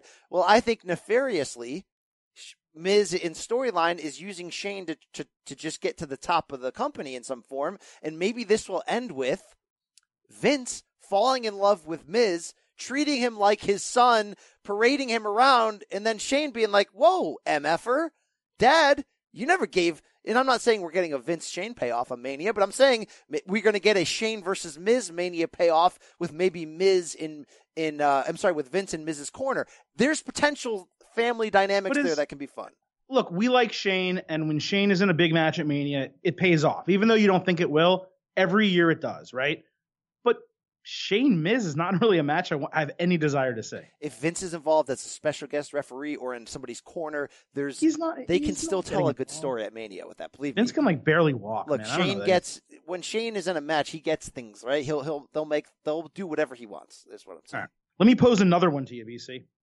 What the hell is this Braun Strowman storyline? Stop it. This match was a slap in the face to every wrestler that takes pride in his profession. I to be fair, I loved the triple powerbomb spot. That was super cool. If it meant double something, tables, if it meant something, yeah, on the stairs, that was a cool looking spot. It took them what felt like 10 minutes to get there. And why did they interfere in the Elimination Chamber match, which was no DQ, but they didn't interfere on the Raw tables match? We're talking about running back a match, which a tables match by default is no DQ. Where were McIntyre and Lashley on Monday? Vince doesn't care. Sunday ended, and why are they a trio? Exactly. It sucks. They've ruined. Yes, I got a bunch of DMs. Don't have time to read them. Adam was right. They've ruined Braun. Thank you. End of story. Move on. I can't. They've talk about ruined Braun, and they're on their way to ruining McIntyre. Yeah, because McIntyre has been so great that it's the same position Braun was in 12 months ago. You either give him the title shot and the feud with the top star that he deserves, or you've ruined him. And that's what happens when you build the guy up. And it's weird. It's almost counterintuitive because I get mad when everybody's 50-50. But when you build somebody up and push them and then do nothing with them, it's just as bad. Oh, because you refuse to change your storylines because you have to have 7 Dolph Ziggler, Seth Rollins Intercontinental title matches when they should have subbed that out for McIntyre during that time and let McIntyre have a run with the title. Yeah. And then all of a sudden, and then they had to put the title on Ambrose, and then just total crap. Briefly, because we didn't totally discuss it, that crowd Monday night, because I know everyone else is talking about it, and I said it, I probably sent 4 or 5 tweets about it. Corpus Christi, Texas, San Antonio, Texas, I apologize. You guys were on my list. 1A, 1B, worst crowds I've ever seen for a Raw. Lafayette, Louisiana, you are number 1 with a bullet. Brian, they could not have been less enthusiastic if Steve Austin came out and Tombstone pile drove The Undertaker. There's no excuse. There's nothing that could have been done in front of that crowd to make you cheer. Dear Lafayette. Screw you, and your family. Wow, Paul. I didn't need that. I mean, I got a question for you. Yeah, what do you got? Is Paul Bearer telling the truth when he says that your mother was a whore. Oh, stop that. All right, that's a little too harsh. But look, I don't think WWE can predict this. So we our comment is, if you're going to do the NXT thing, why are you doing it in Lafayette? New Orleans was great on Tuesday. I don't think they could have predicted that the Cajun Dome in Lafayette, Louisiana would be, I mean, I know, you can stereotype and say what you want about the state of Louisiana and Cajuns and all that, but I don't think you could have predicted it would be that bad. It was really, really, really, really bad. They popped for nothing but like Rousey and one other thing. Like they popped Ricochet's 6:30, I think. That was it. If they had done that same presentation, even though we had a lot of problems with the NXT presentation on Monday, if they had done that anywhere else, and particularly in a smart city, big city, yeah, it would have been hot because people would have been so intrigued by the unique nature of what it was, pushing NXT guys, including guys who aren't that big, in terms of physical stature, in big moments on Raw. So it was really, really, really bad. It was really bad. But was it worse, Adam, than WWE once again showing us on Monday that they do not have a road to WrestleMania mapped out? And after Ruby Riott gets squashed, kind of rightfully so, in the Sunday night pay-per-view, that she gets a main event rematch for the title on Raw when we don't do title rematches anymore. And they even said that on Monday. And I know it's not the typical automatic title rematch when somebody loses, but this is almost even worse. She lost in 10 seconds on Sunday night. Why is she getting the match was good on Monday. It was. But it makes no friggin' sense. The match was really good on Monday, actually. And I wouldn't have minded if they took 30 seconds backstage earlier in the night and had Ronda Rousey coming out of her dressing room. And the plan was for her just to address the crowd after getting beat down by Becky Lynch, and runs into Ruby Riott, who's talking with the Riott Squad. And Ruby says, I was off last night. I screwed up. I can still beat you. You don't have the guts to face me again. That's all they had to do. A 30-second interaction and Rousey saying, I'll take a challenge anytime, anywhere. Let's do it tonight. And Triple H is there and goes, okay, that's the main event. That's all you have to do. Okay. And then it makes sense. Instead, they're just announcing that they're having this rematch. And it's like, why? And I was also fine with her squashing Ruby Riott, even though she deserves more respect during Elimination Chamber. But there was no reason they couldn't have had a 10-minute match.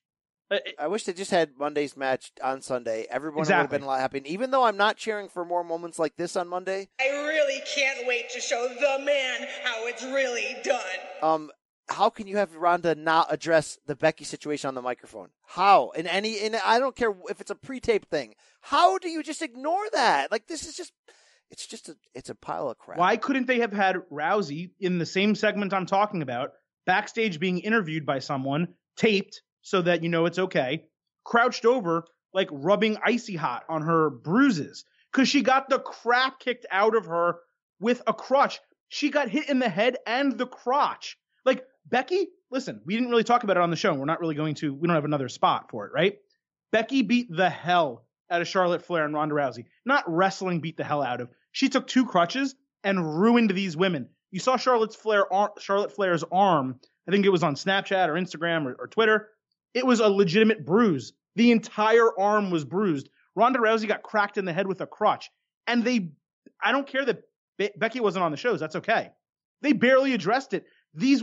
Charlotte Flair was standing up straight on SmackDown. Ronda Rousey wrestled an entire match and didn't sell injuries. She didn't have any of the K-tape on her body. Nothing. So they didn't sell one of the hottest moments from the pay-per-view. And it again goes to show what we've been talking about. There was no continuity between Sunday night and Monday night. It's like it didn't happen. That's why people have dirty bed sheets. It could and should be so much better. We're just going to sit here and complain and lose more listeners. Anything else we to complain about from Raw or SmackDown? What'd you think about Asuka losing to Mandy Rose? I didn't love it, but it's obviously that they're pushing. I thought it was going to be about Mandy Rose, and I suddenly said to myself, if they really give Mandy a big push, because look, she's not a bad wrestler. Obviously, she's got the look and a half, a look and 3/4, a look times 10. I, for the first time, looked at her and said, hey, if that's Asuka's Mania opponent and they do it right, this could work because she's a star in the making. And then for me to go, oh, they're probably just pushing that NXT chick who we haven't even seen wrestle yet, I don't think, outside of the Royal Rumble, then no, I'm not, no. I would prefer the Mania opponent be Mandy Rose. I think she's just like Carmella. I praised Carmella a couple weeks ago. Mandy Rose is getting better week after week. She looks good in the ring. The fairy tale ending finisher is legitimate. I mean, I think she's a perfectly fine Mania opponent, and it was a roll-up pin, so I think that's okay. We don't like seeing Asuka lose because Asuka should never lose, right? But it's not like she is undefeated anymore. So if she's not going to be undefeated, and if she's going to get the win back, especially if it's at Mania, I'm not really going to complain about it. I just wish the distraction was better, maybe involving Sonya Deville and not just Mandy Rose like pretending that she hurt her eye.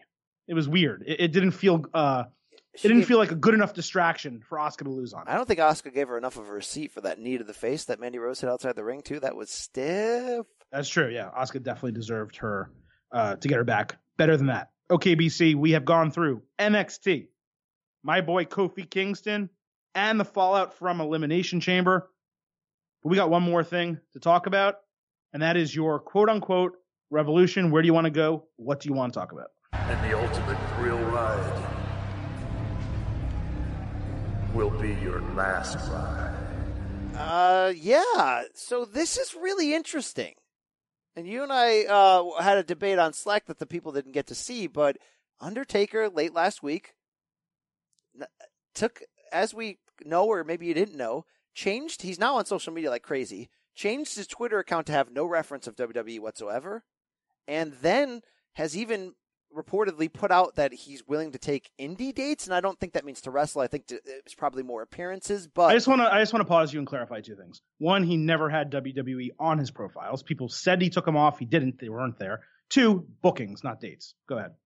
Well, which is what I just said. Meaning like appearances, not wrestling. Kind of just what I kind of just said, but it's fine. I'm just clarifying. Clarify what I said. I said it. And three, he fairly shocking signs up for Starrcast, which is the podcast media day celebration Comic-Con thing they did it last year during All In Weekend, run by Adam's favorite Conrad Thompson, our guy who also is ready for the future. Are you guys ready for a revolution? Yes, Conrad, we are. And let me ask you a question here. Why didn't you cut Cody, who was actually your boy, saying revolution at Double or Nothing press conference, the last one from Vegas, as opposed to that one? I'm just curious. What you didn't hear during your anger on a recent episode was that I meant to cut Cody saying it because he gave a great speech, but I didn't have time. But I do have this button from the first, thing they had going on where, yes, he's ready for a revolution. So am I. I mean, forget all that. But let's get to the news. The news here, of course, is that he's going to be at Starrcast. It's going to be ahead of the Double or Nothing weekend in Vegas, May 25th. AEW's first show, the second on this Cody Revolution tour. And Taker wants to be part of it and will be there. Conrad brought him in. Now, Conrad also brought in Coach. He's bringing in a lot of ex-WWE wrestlers. They had what seemed to be back at All In One, seemed to be really fun. It's connected to AEW, but not run by Cody and AEW. I think it means something. He claims it's not. I don't believe that it's not, but Conrad claims it's not. He claims it's totally independent and separate. Yeah, I've heard that too. Now, but look, obviously, if Conrad's working for both sides, it's in the same family. Of course. To me, this is huge. Now, it doesn't mean Taker's going to have a match at AEW. Doesn't mean he's joining the Revolution. It doesn't mean anything. It doesn't mean that Tony Khan's going to open up the vault and Taker's going to run in and choke slam MJF or anything. Hold this for me, all right, turkey tits? Yeah, hold that for me. It doesn't mean any of that, but it means something. And it means Vince can't be happy because Taker, who's sort of always been his own dude, right? Leader of the locker room, holds people accountable, is lending his name to this. That has to mean something. Taker's notorious for never doing interviews. There's very, very rare. There's like 3 online. And I think 2 of them happened in the last year, and they were weird. They didn't make a lot of sense, and they were favors to friends of his. Yeah, they were like with his pastor and stuff. Yeah. Yeah, and then, of course, there's that one on TSN from 18 years ago back in the Attitude Era. There's never anything. And for him to do this is massive. Even if it's just a long-form podcast for the first time, tell behind the scenes, look, things are happening here. Things are happening in this revolution. Go ahead, Adam. Tell me it means nothing. Tell me we'll never see him. There's got to be a chance if he's going to be there that weekend, he could show up at All In 2. What does that mean if you got this dead man walking around who can barely take a bump? Name-wise, it means a lot. Jericho signed there. Things are happening.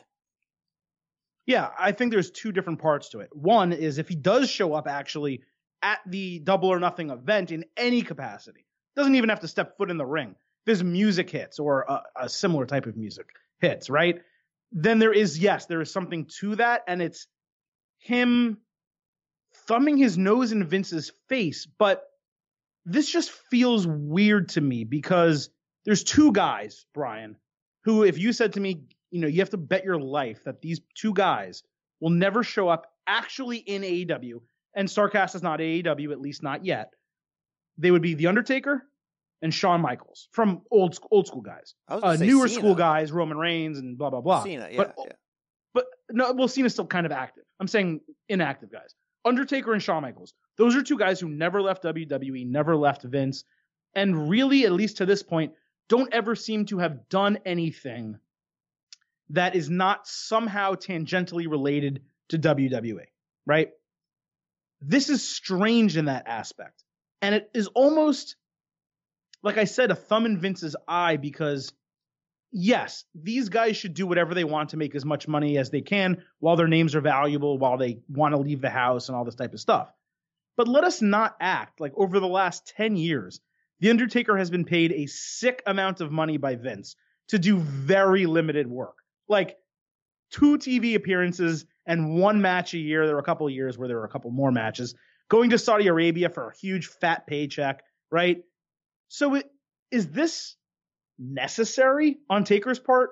And if it's not to get Vince angry, then why did he do it? Because you can't tell me he couldn't have said to Vince, hey, Vince, they're going to pay me $100,000 to do this. You want to just pay me not to do it?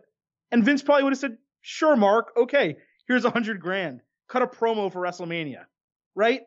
So that's strange to me. I don't know why he would do this. I don't think it necessarily has a huge impact on anything. I don't think he's going to show up at Double or Nothing. I don't think he's going to get in the ring, especially at Double or Nothing.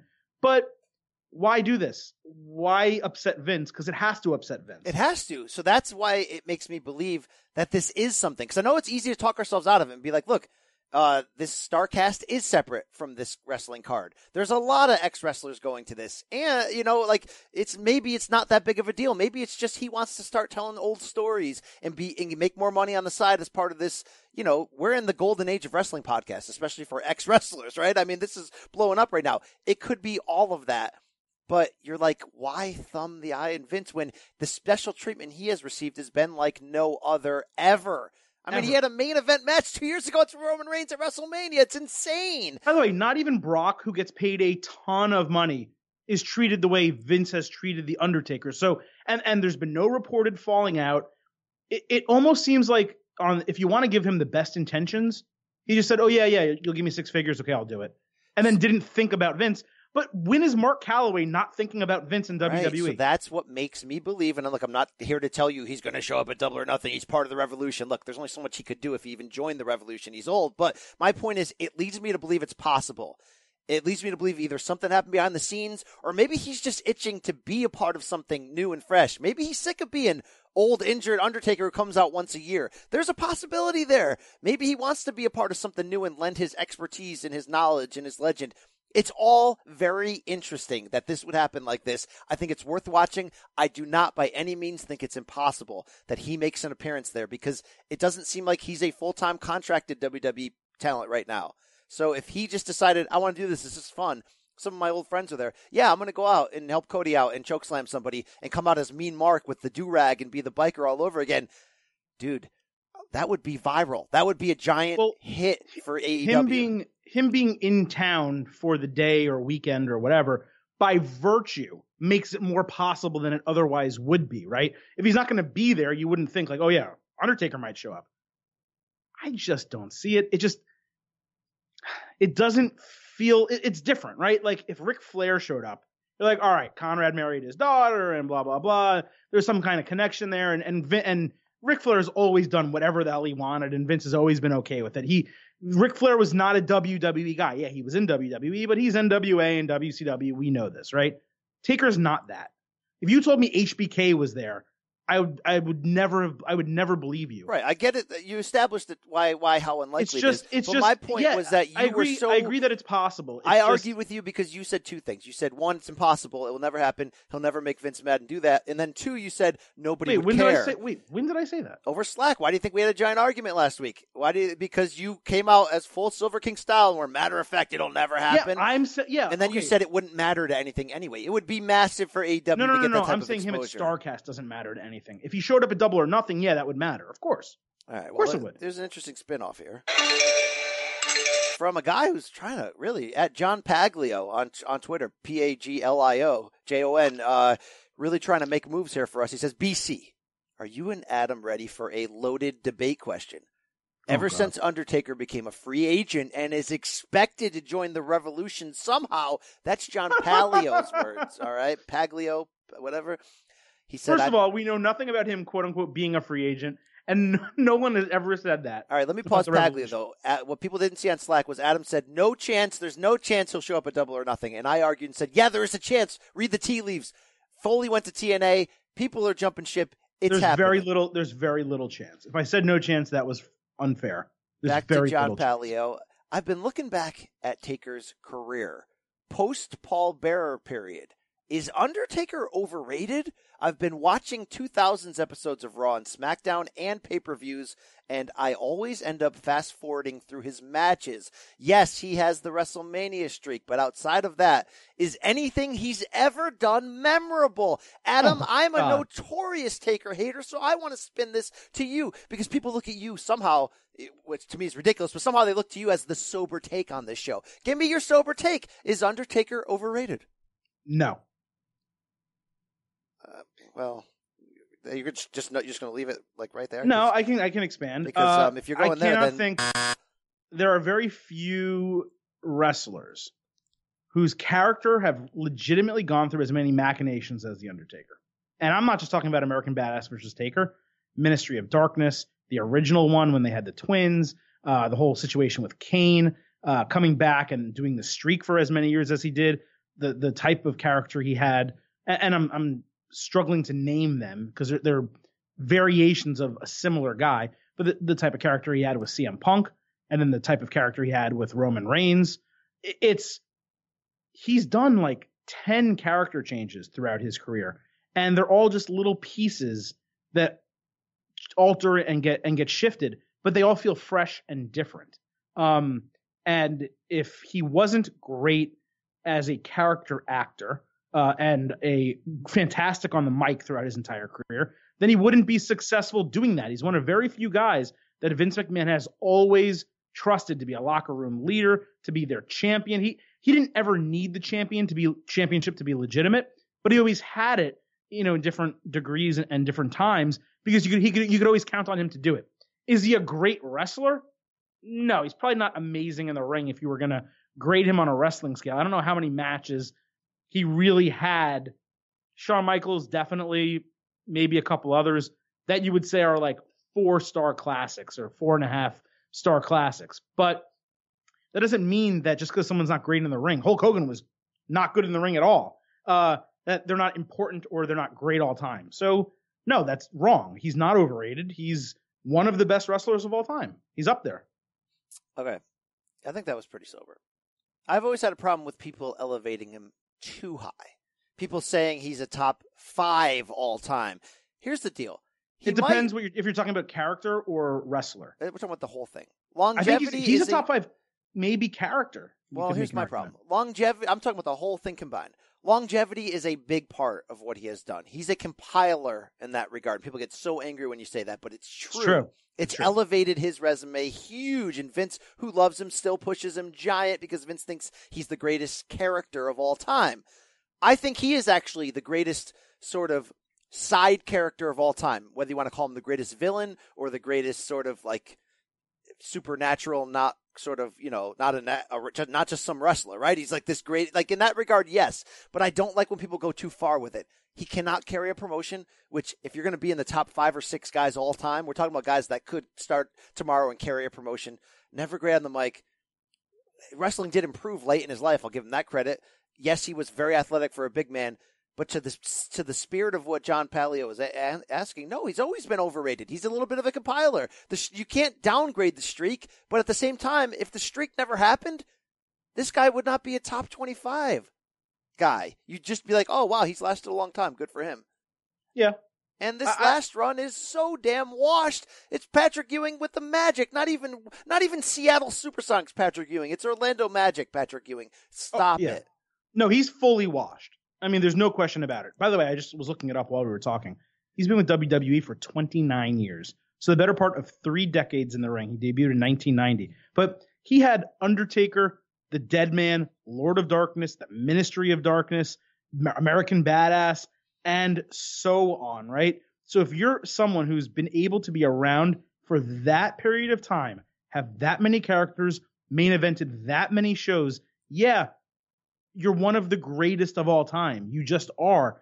That doesn't mean that you're one of the best wrestlers of all time. It means as a character, as a personality for the industry, you matter. No, but even in that category, because I have Hulk Hogan as the second best all time. And he's obviously not a great wrestler. He's not good at all. I'm just saying, but what Hogan was a dominant A-side who could not only carry a territory of promotion, he could carry the entire genre.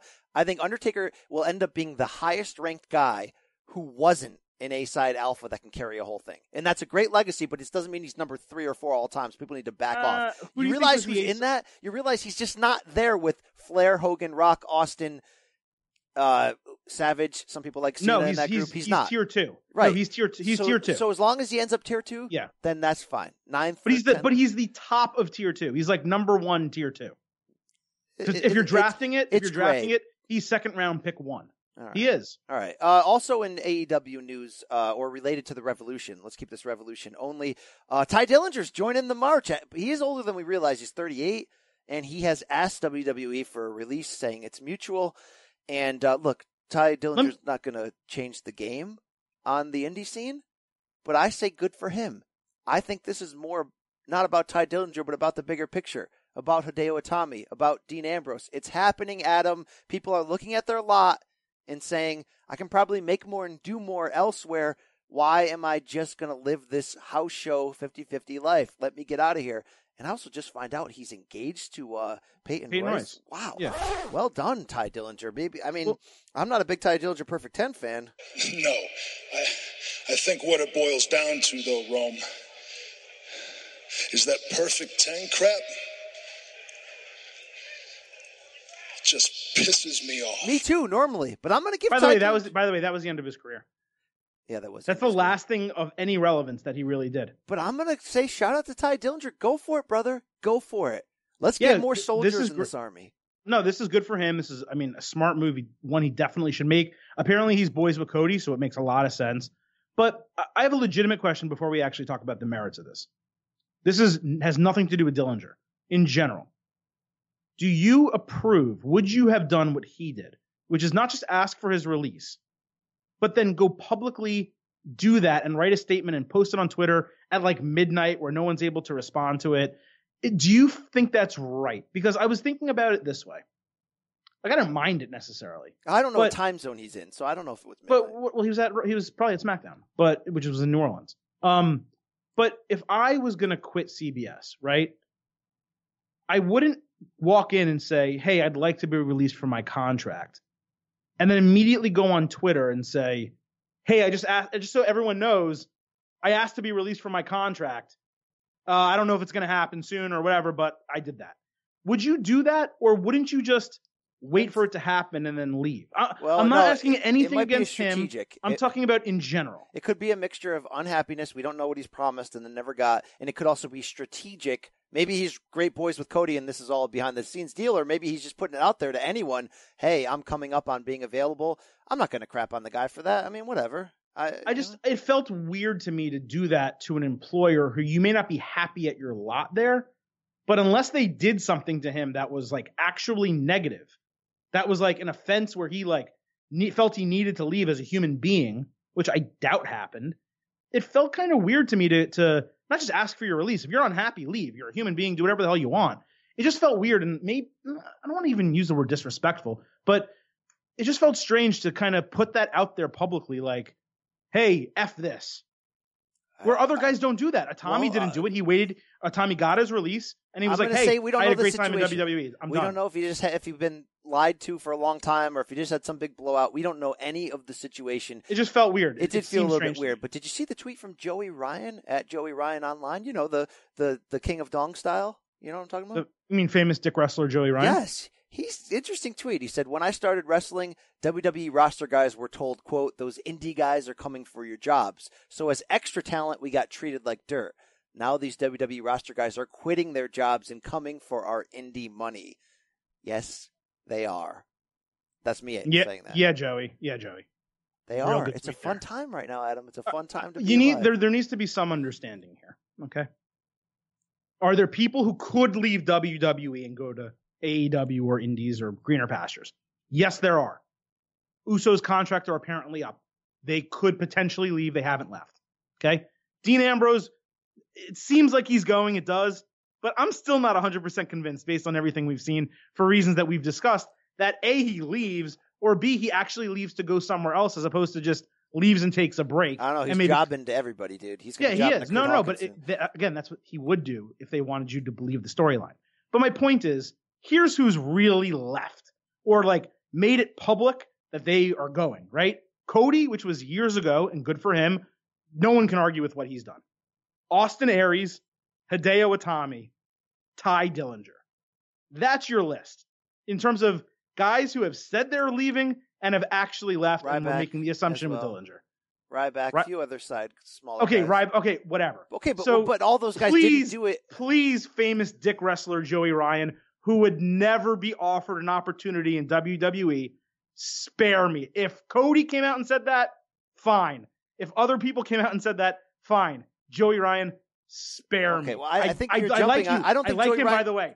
I like him very much. I think you're misinterpreting what he's saying. I don't think he's coming at it bitter, like, look at all these guys. I think he's celebrating the sign of the times at the moment. He's coming at it bitter. No, he's not. He's celebrating that Indy is this hot, that this is what kind of looks like it's happening. And by the way, is a company with potentially hundreds of millions or tens of millions or $1 billion behind it, is that an indie? Because they're coming for that money. Anything they're not coming for WWE Ring of Honor money. They're not coming for PWG money or New England Wrestling Association. Okay. Everybody non-WWE at the moment is an indie, yes. And also AEW is not an indie. On being the Elite this week, pretty funny when they ripped their own lot when Kenny Omega was saying, "Look, like, when's the next show?" And that was good. It was funny. Humor. I mean, look, you poke fun at yourself, it's good humor. A final bit of note on the Revolution, although it's more WWE related, DX is going to headline the 2019 Hall of Fame this year in New York.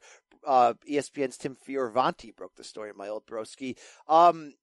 Wait, how is that tangentially related to the Revolution? I don't think it is, but a lot of people DM'd me going, "Wow, the Revolution must really be real. We're getting badass Billy Gunn in the Hall of Fame straight from the offices of AEW." Oh, okay. No, look, I just wanted to get it on the show, and yeah, we didn't talk about it. That's our fault. I love this in a lot of ways. I love that Sean Waltman's going to get his chance when you consider that individually not a Hall of Famer. Nope. Love the guy, but when you consider that he was part of DX and NWO at its peak and is an overachiever in so many ways inside the ring. Great for that, and great for Chyna. And I've been on the side of the street for a long time that said Chyna needs to go in no matter what, and she needs to go in solo. But obviously we have to look at the realities of what happens when you leave WWE, you get into some really bad personal turmoil, and you do adult movies with titles that are aimed at your wrestling character, then it's going to be really hard for you to get back. Didn't she sue WWE or a wrestler for sexual assault or something? There's also a lot of stuff, and then of course the Steph and Trips connection makes it even harder. So I mean, there's a lot of like look, Chyna deserves to be in the Hall of Fame. She deserved to be in the Hall of Fame years ago. But let's not act, and people just like brushing this past. Let's not act like this was not a difficult move. It is, and this is the best way to get her in, to get her started, and then eventually down the line, when people start forgetting some of that stuff, you put her in solo. That's a good point. She will get in solo down the line. I like this a lot for just to have her in. If this is the end of it, at least she's in. I'm very happy for it. If they're headlining, I got to find out who's on that Ring of Honor NJPW card, because in the beginning that seemed like that was the front ship in this Revolution train, right? The front car in the Revolution train. Obviously things have changed. I still can't imagine us going to Hall of Fame. I love DX too, but... Well, I'm definitely going to Hall of Fame in some form because it's the best. I'll give WWE credit. For the big events like Mania, they give you access. The best access of the year is Hall of Fame red carpet because it's random. You never know who you're going to get, and everybody's there, and you got to just grab them, and you get them for 4 hot minutes, and it's great.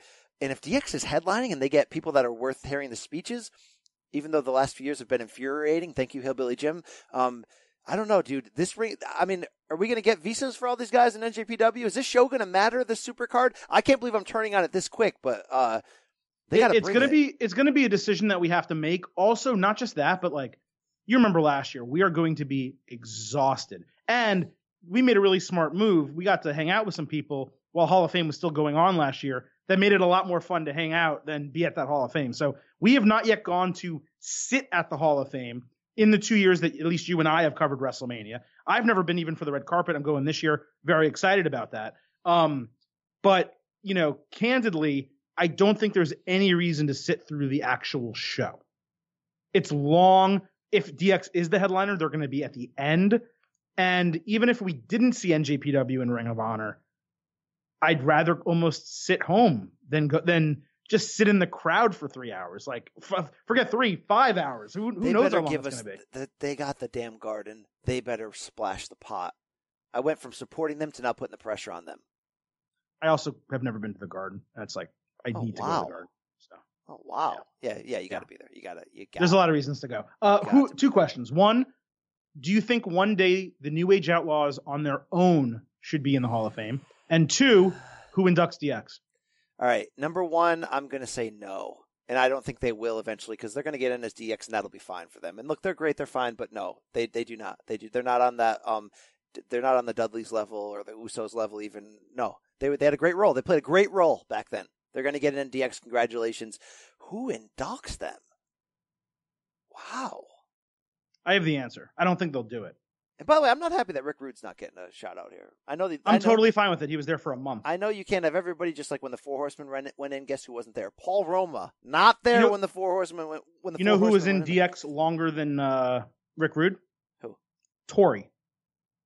Wow, Tori was in for like 3 months. That is a deep cut. He was in for 1 month. I would have lost a trivia question there. I forgot that ever happened. That Tori was ever in there. Wow. Yeah. Hornswoggle also, he wasn't in DX, but he had like a month and a half with them kind of doing things too. So there's a lot of, you can't put everyone in. This is the right group to go in for DX. I wouldn't even think twice about putting Rick Rude in terms of who should induct them. The only legitimate name I can come up with, there's one, Sergeant Slaughter. There's no one else I can think of, honestly. Who else would it be? Vince? No. Stephanie? No. Did they? Who did that faction feud against the most? Austin, The Rock. What about The Rock putting him in? And the Rock still has to get inducted himself. He's not showing up until he's getting inducted. That's true. Farouk? I don't know. Yeah. I don't know. It's interesting. We'll see what happens. Right? Steph will put in her husband. Yeah, come on. Dude, how many times do you think Triple H gets in the Hall of Fame? Like 17. By the way, DM slide late coming in from Brian Owens at Owens 11B. He says, Hall of Fame, more like now the Hall of Game. Ayo. You okay with that joke? Or no? It's okay. Yeah. All right. Yeah, Trips is going to get in now, then and forever. He's going to get in with DX. He's going to get in with Evolution is a Mystery. And he's going to get in alone. And then also. And by the way, I think he should. Yeah, he'll get in 3 times, and then he'll get in a 4th time as terrorizing, and that's and they'll get in a 5th time as the patriarch of NXT. So yeah, I guess 3 times. 3 times. So Shawn Michaels will join Ric Flair as the only 2 to be in twice. Yes. So far, that might change literally any day now. But so far, as singles competitors and as part of a faction, Ric Flair would obviously have the opportunity to get in a 3rd time if Evolution goes in with Triple H. I think that's extremely interesting. Yeah.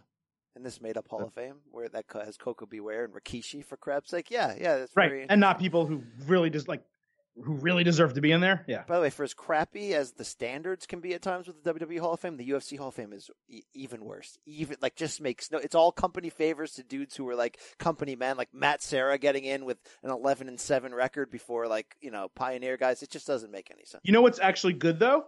The World Boxing Hall of Fame.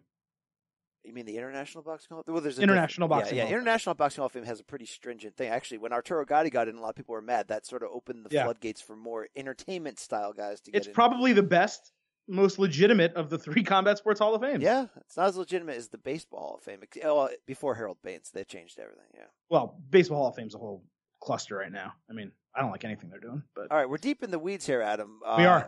We can't. I don't think we don't have time to book this damn WrestleMania territory. We're gonna have to wait till next week. We don't. Yeah, we were planning, folks, to for BC and I each to give our WrestleMania cards as close to what's actually going down now. At least using that as reference points, I guess, is the best way to put it. I want to ask you a question. We have to save it. Yeah. Well, I want to ask you this question because it's connected to Kofi. If not Kofi, who's Daniel Bryan facing for the championship at Mania?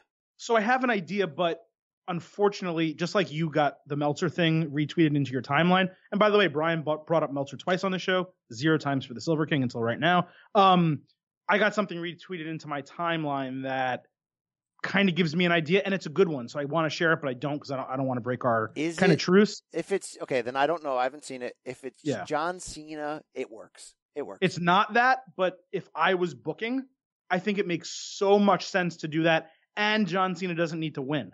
That's why it makes even more sense. And Daniel Bryan having been his brother-in-law for almost for a short period, and sort of has because they were a little bit heated on that original Total Bella season, right? Yeah, and then they became really close. It seemed like it's a ready-made storyline. Oh my god! Really my god! Is Miz using Shane to get himself against Daniel Bryan? No, they're both heels. That's not going to happen. No, Miz is a face. You think Miz? You have an issue, and people have tweeted this to me. You have an issue knowing who's a face and who's a heel at any given time. Miz is still a heel right now. Miz is a face. He's been getting cheered for weeks. Right, but he's not really a face. Yes, he is. He's a getting huge shined face. up as a face because he's got the new season of the show coming out because he was with Shane. He just had his wife come out on stage and announce their pregnancy and got a huge cheer. Yeah, that's always a baby face. He's a face. He's a full-on face right now. How about this? I won't say what I read, but I'll kind of give the tease. It's someone who is not on TV regularly, not John Cena, but someone who's not really on TV right now that is apparently an option, I guess is the best way to put it. Triple H? No. But really, if it's not Kofi, it's a mistake. Just to go back to my earlier point. Oh, no, I just realized who it could be. Please, Adam. No. We can't. That's gotta be Kane! That's gotta be Kane! No, please don't. That would be quite a troll Hell for them no. to not put Kofi in and bring Kane back and put him in the main event. Or the WWE title. One more nail in Katie Vick's coffin. Yeah. Yeah, I'll give him that. Yeah. All right, BC, we had a lot of show today. We will get to booking the damn territory for WrestleMania 35, hopefully next week, unless everything goes crazy again and we have another 2-hour show. But did anything hit you in the damn feel spot this week? Anything in particular? That's a good question. No.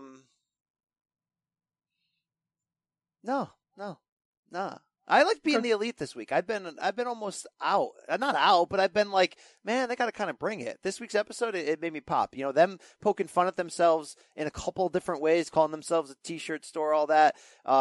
Seeing the behind the scenes of Kenny with the suit on and at the hotel in Vegas. I'm excited about where we're going here. So that kind of popped me a little bit. I actually agree. I tend to watch Being the Elite when it comes out like right away because usually I'm at work and I can do it. This was one of the best episodes they've had in months. It really has not been great recently. But the Kenny moment and the Joey Janela, Penelope, Scott Steiner moment, I thought were both very good. My feel spot was just that Ricochet Adam Cole match from NXT.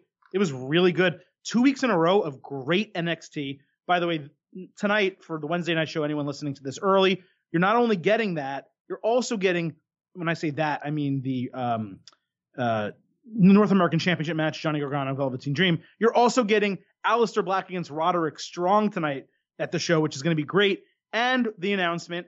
And tonight in Orlando, they're taping, I think, the rest of the episodes up until WrestleMania, or if not the rest of them, then at least the next 4 or 5. So there's a bunch of NXT stuff that's going to happen on Wednesday, this Wednesday, and we hope to talk about it hopefully sooner than later. Yeah, shout out to our listeners. Follow us at State of Combat. Keep reviewing us. Keep doing that. Shout out to Jimmy Wang Yang. Because I'm a redneck. My name is Jimmy Wang Yang. Yeah, that's true. And I'm your boy. And I'm your boy, you piece of trash. You're the biggest piece of trash I've ever met in my life. Anything else? You got anything else? Shaka and Osaka? Anything else? I don't know if I'll ever watch NJPW again. Sorry, guys. It's really difficult to care. It is. It's a problem. They took the Revolution out of that banner and they put it under another. So let's see where we go here, guys. And remember what the end game of the Revolution is, folks, before you get all mad at me. Before you say, BC's driving AEW down my throats. This is like Roman Reigns all over again. The end game is that WWE lives up to their own potential. Is it that hard, guys? Is it that hard to want compelling week-to-week content? Would you stay watching Walking Dead or Game of Thrones or The Wire if it pissed you off that much? Here's the thing. You're right that that's the end goal, and you've stated that forever. Okay, so I believe you when you say that's the end goal.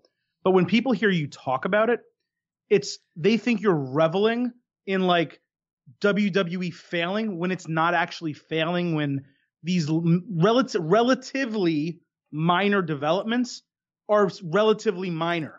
They're not major happenings. So people think that you're making mountains out of molehills to hate on WWE. That's how it comes across, even though I do believe you that deep down, you do hope that AEW succeeds so WWE gets way better. Exactly. That's the problem, though. That's how you come across. You know, a lot of us in our early 20s were just like deadbeat dirtbags trying to figure out life. And you know the only way to turn a deadbeat boyfriend around? Knock up his girlfriend. Because then he's got to take life serious again. There's a new child coming into the world. And right now, AEW is that new child. So it's time for us to bang Linda. No, that math doesn't really work out, does it? I don't really know where I'm going with that. You know, they say all men are created equal. But you look at me and you look at Small Joe, and you can see that statement is not true. See, normally if you go one-on-one with another wrestler, you got a 50-50 chance of winning. But I'm a genetic freak, and I'm not normal. So you got 25% at best at beating me. And then you add Kurt Angle to the mix. Your chances of winning drastically go down. See, the three-way at sacrifice, you got a 33 and a third chance of winning. But I got a 66 and two-thirds chance of winning because Kurt Angle knows he can't beat me, and he's not even going to try. See, Steiner math works every time, Adam. So you can't be half pregnant, but the revolution's coming. Yeah, and that is the perfect way to say goodbye. Keno, say goodbye. Goodbye. Say goodbye. Goodbye. Okay, now get out of here. Well, that's a little rough, Randy. Yeah, but it is rough. Yeah, wrestling is a rough sport. Yeah, that's it, folks. We out.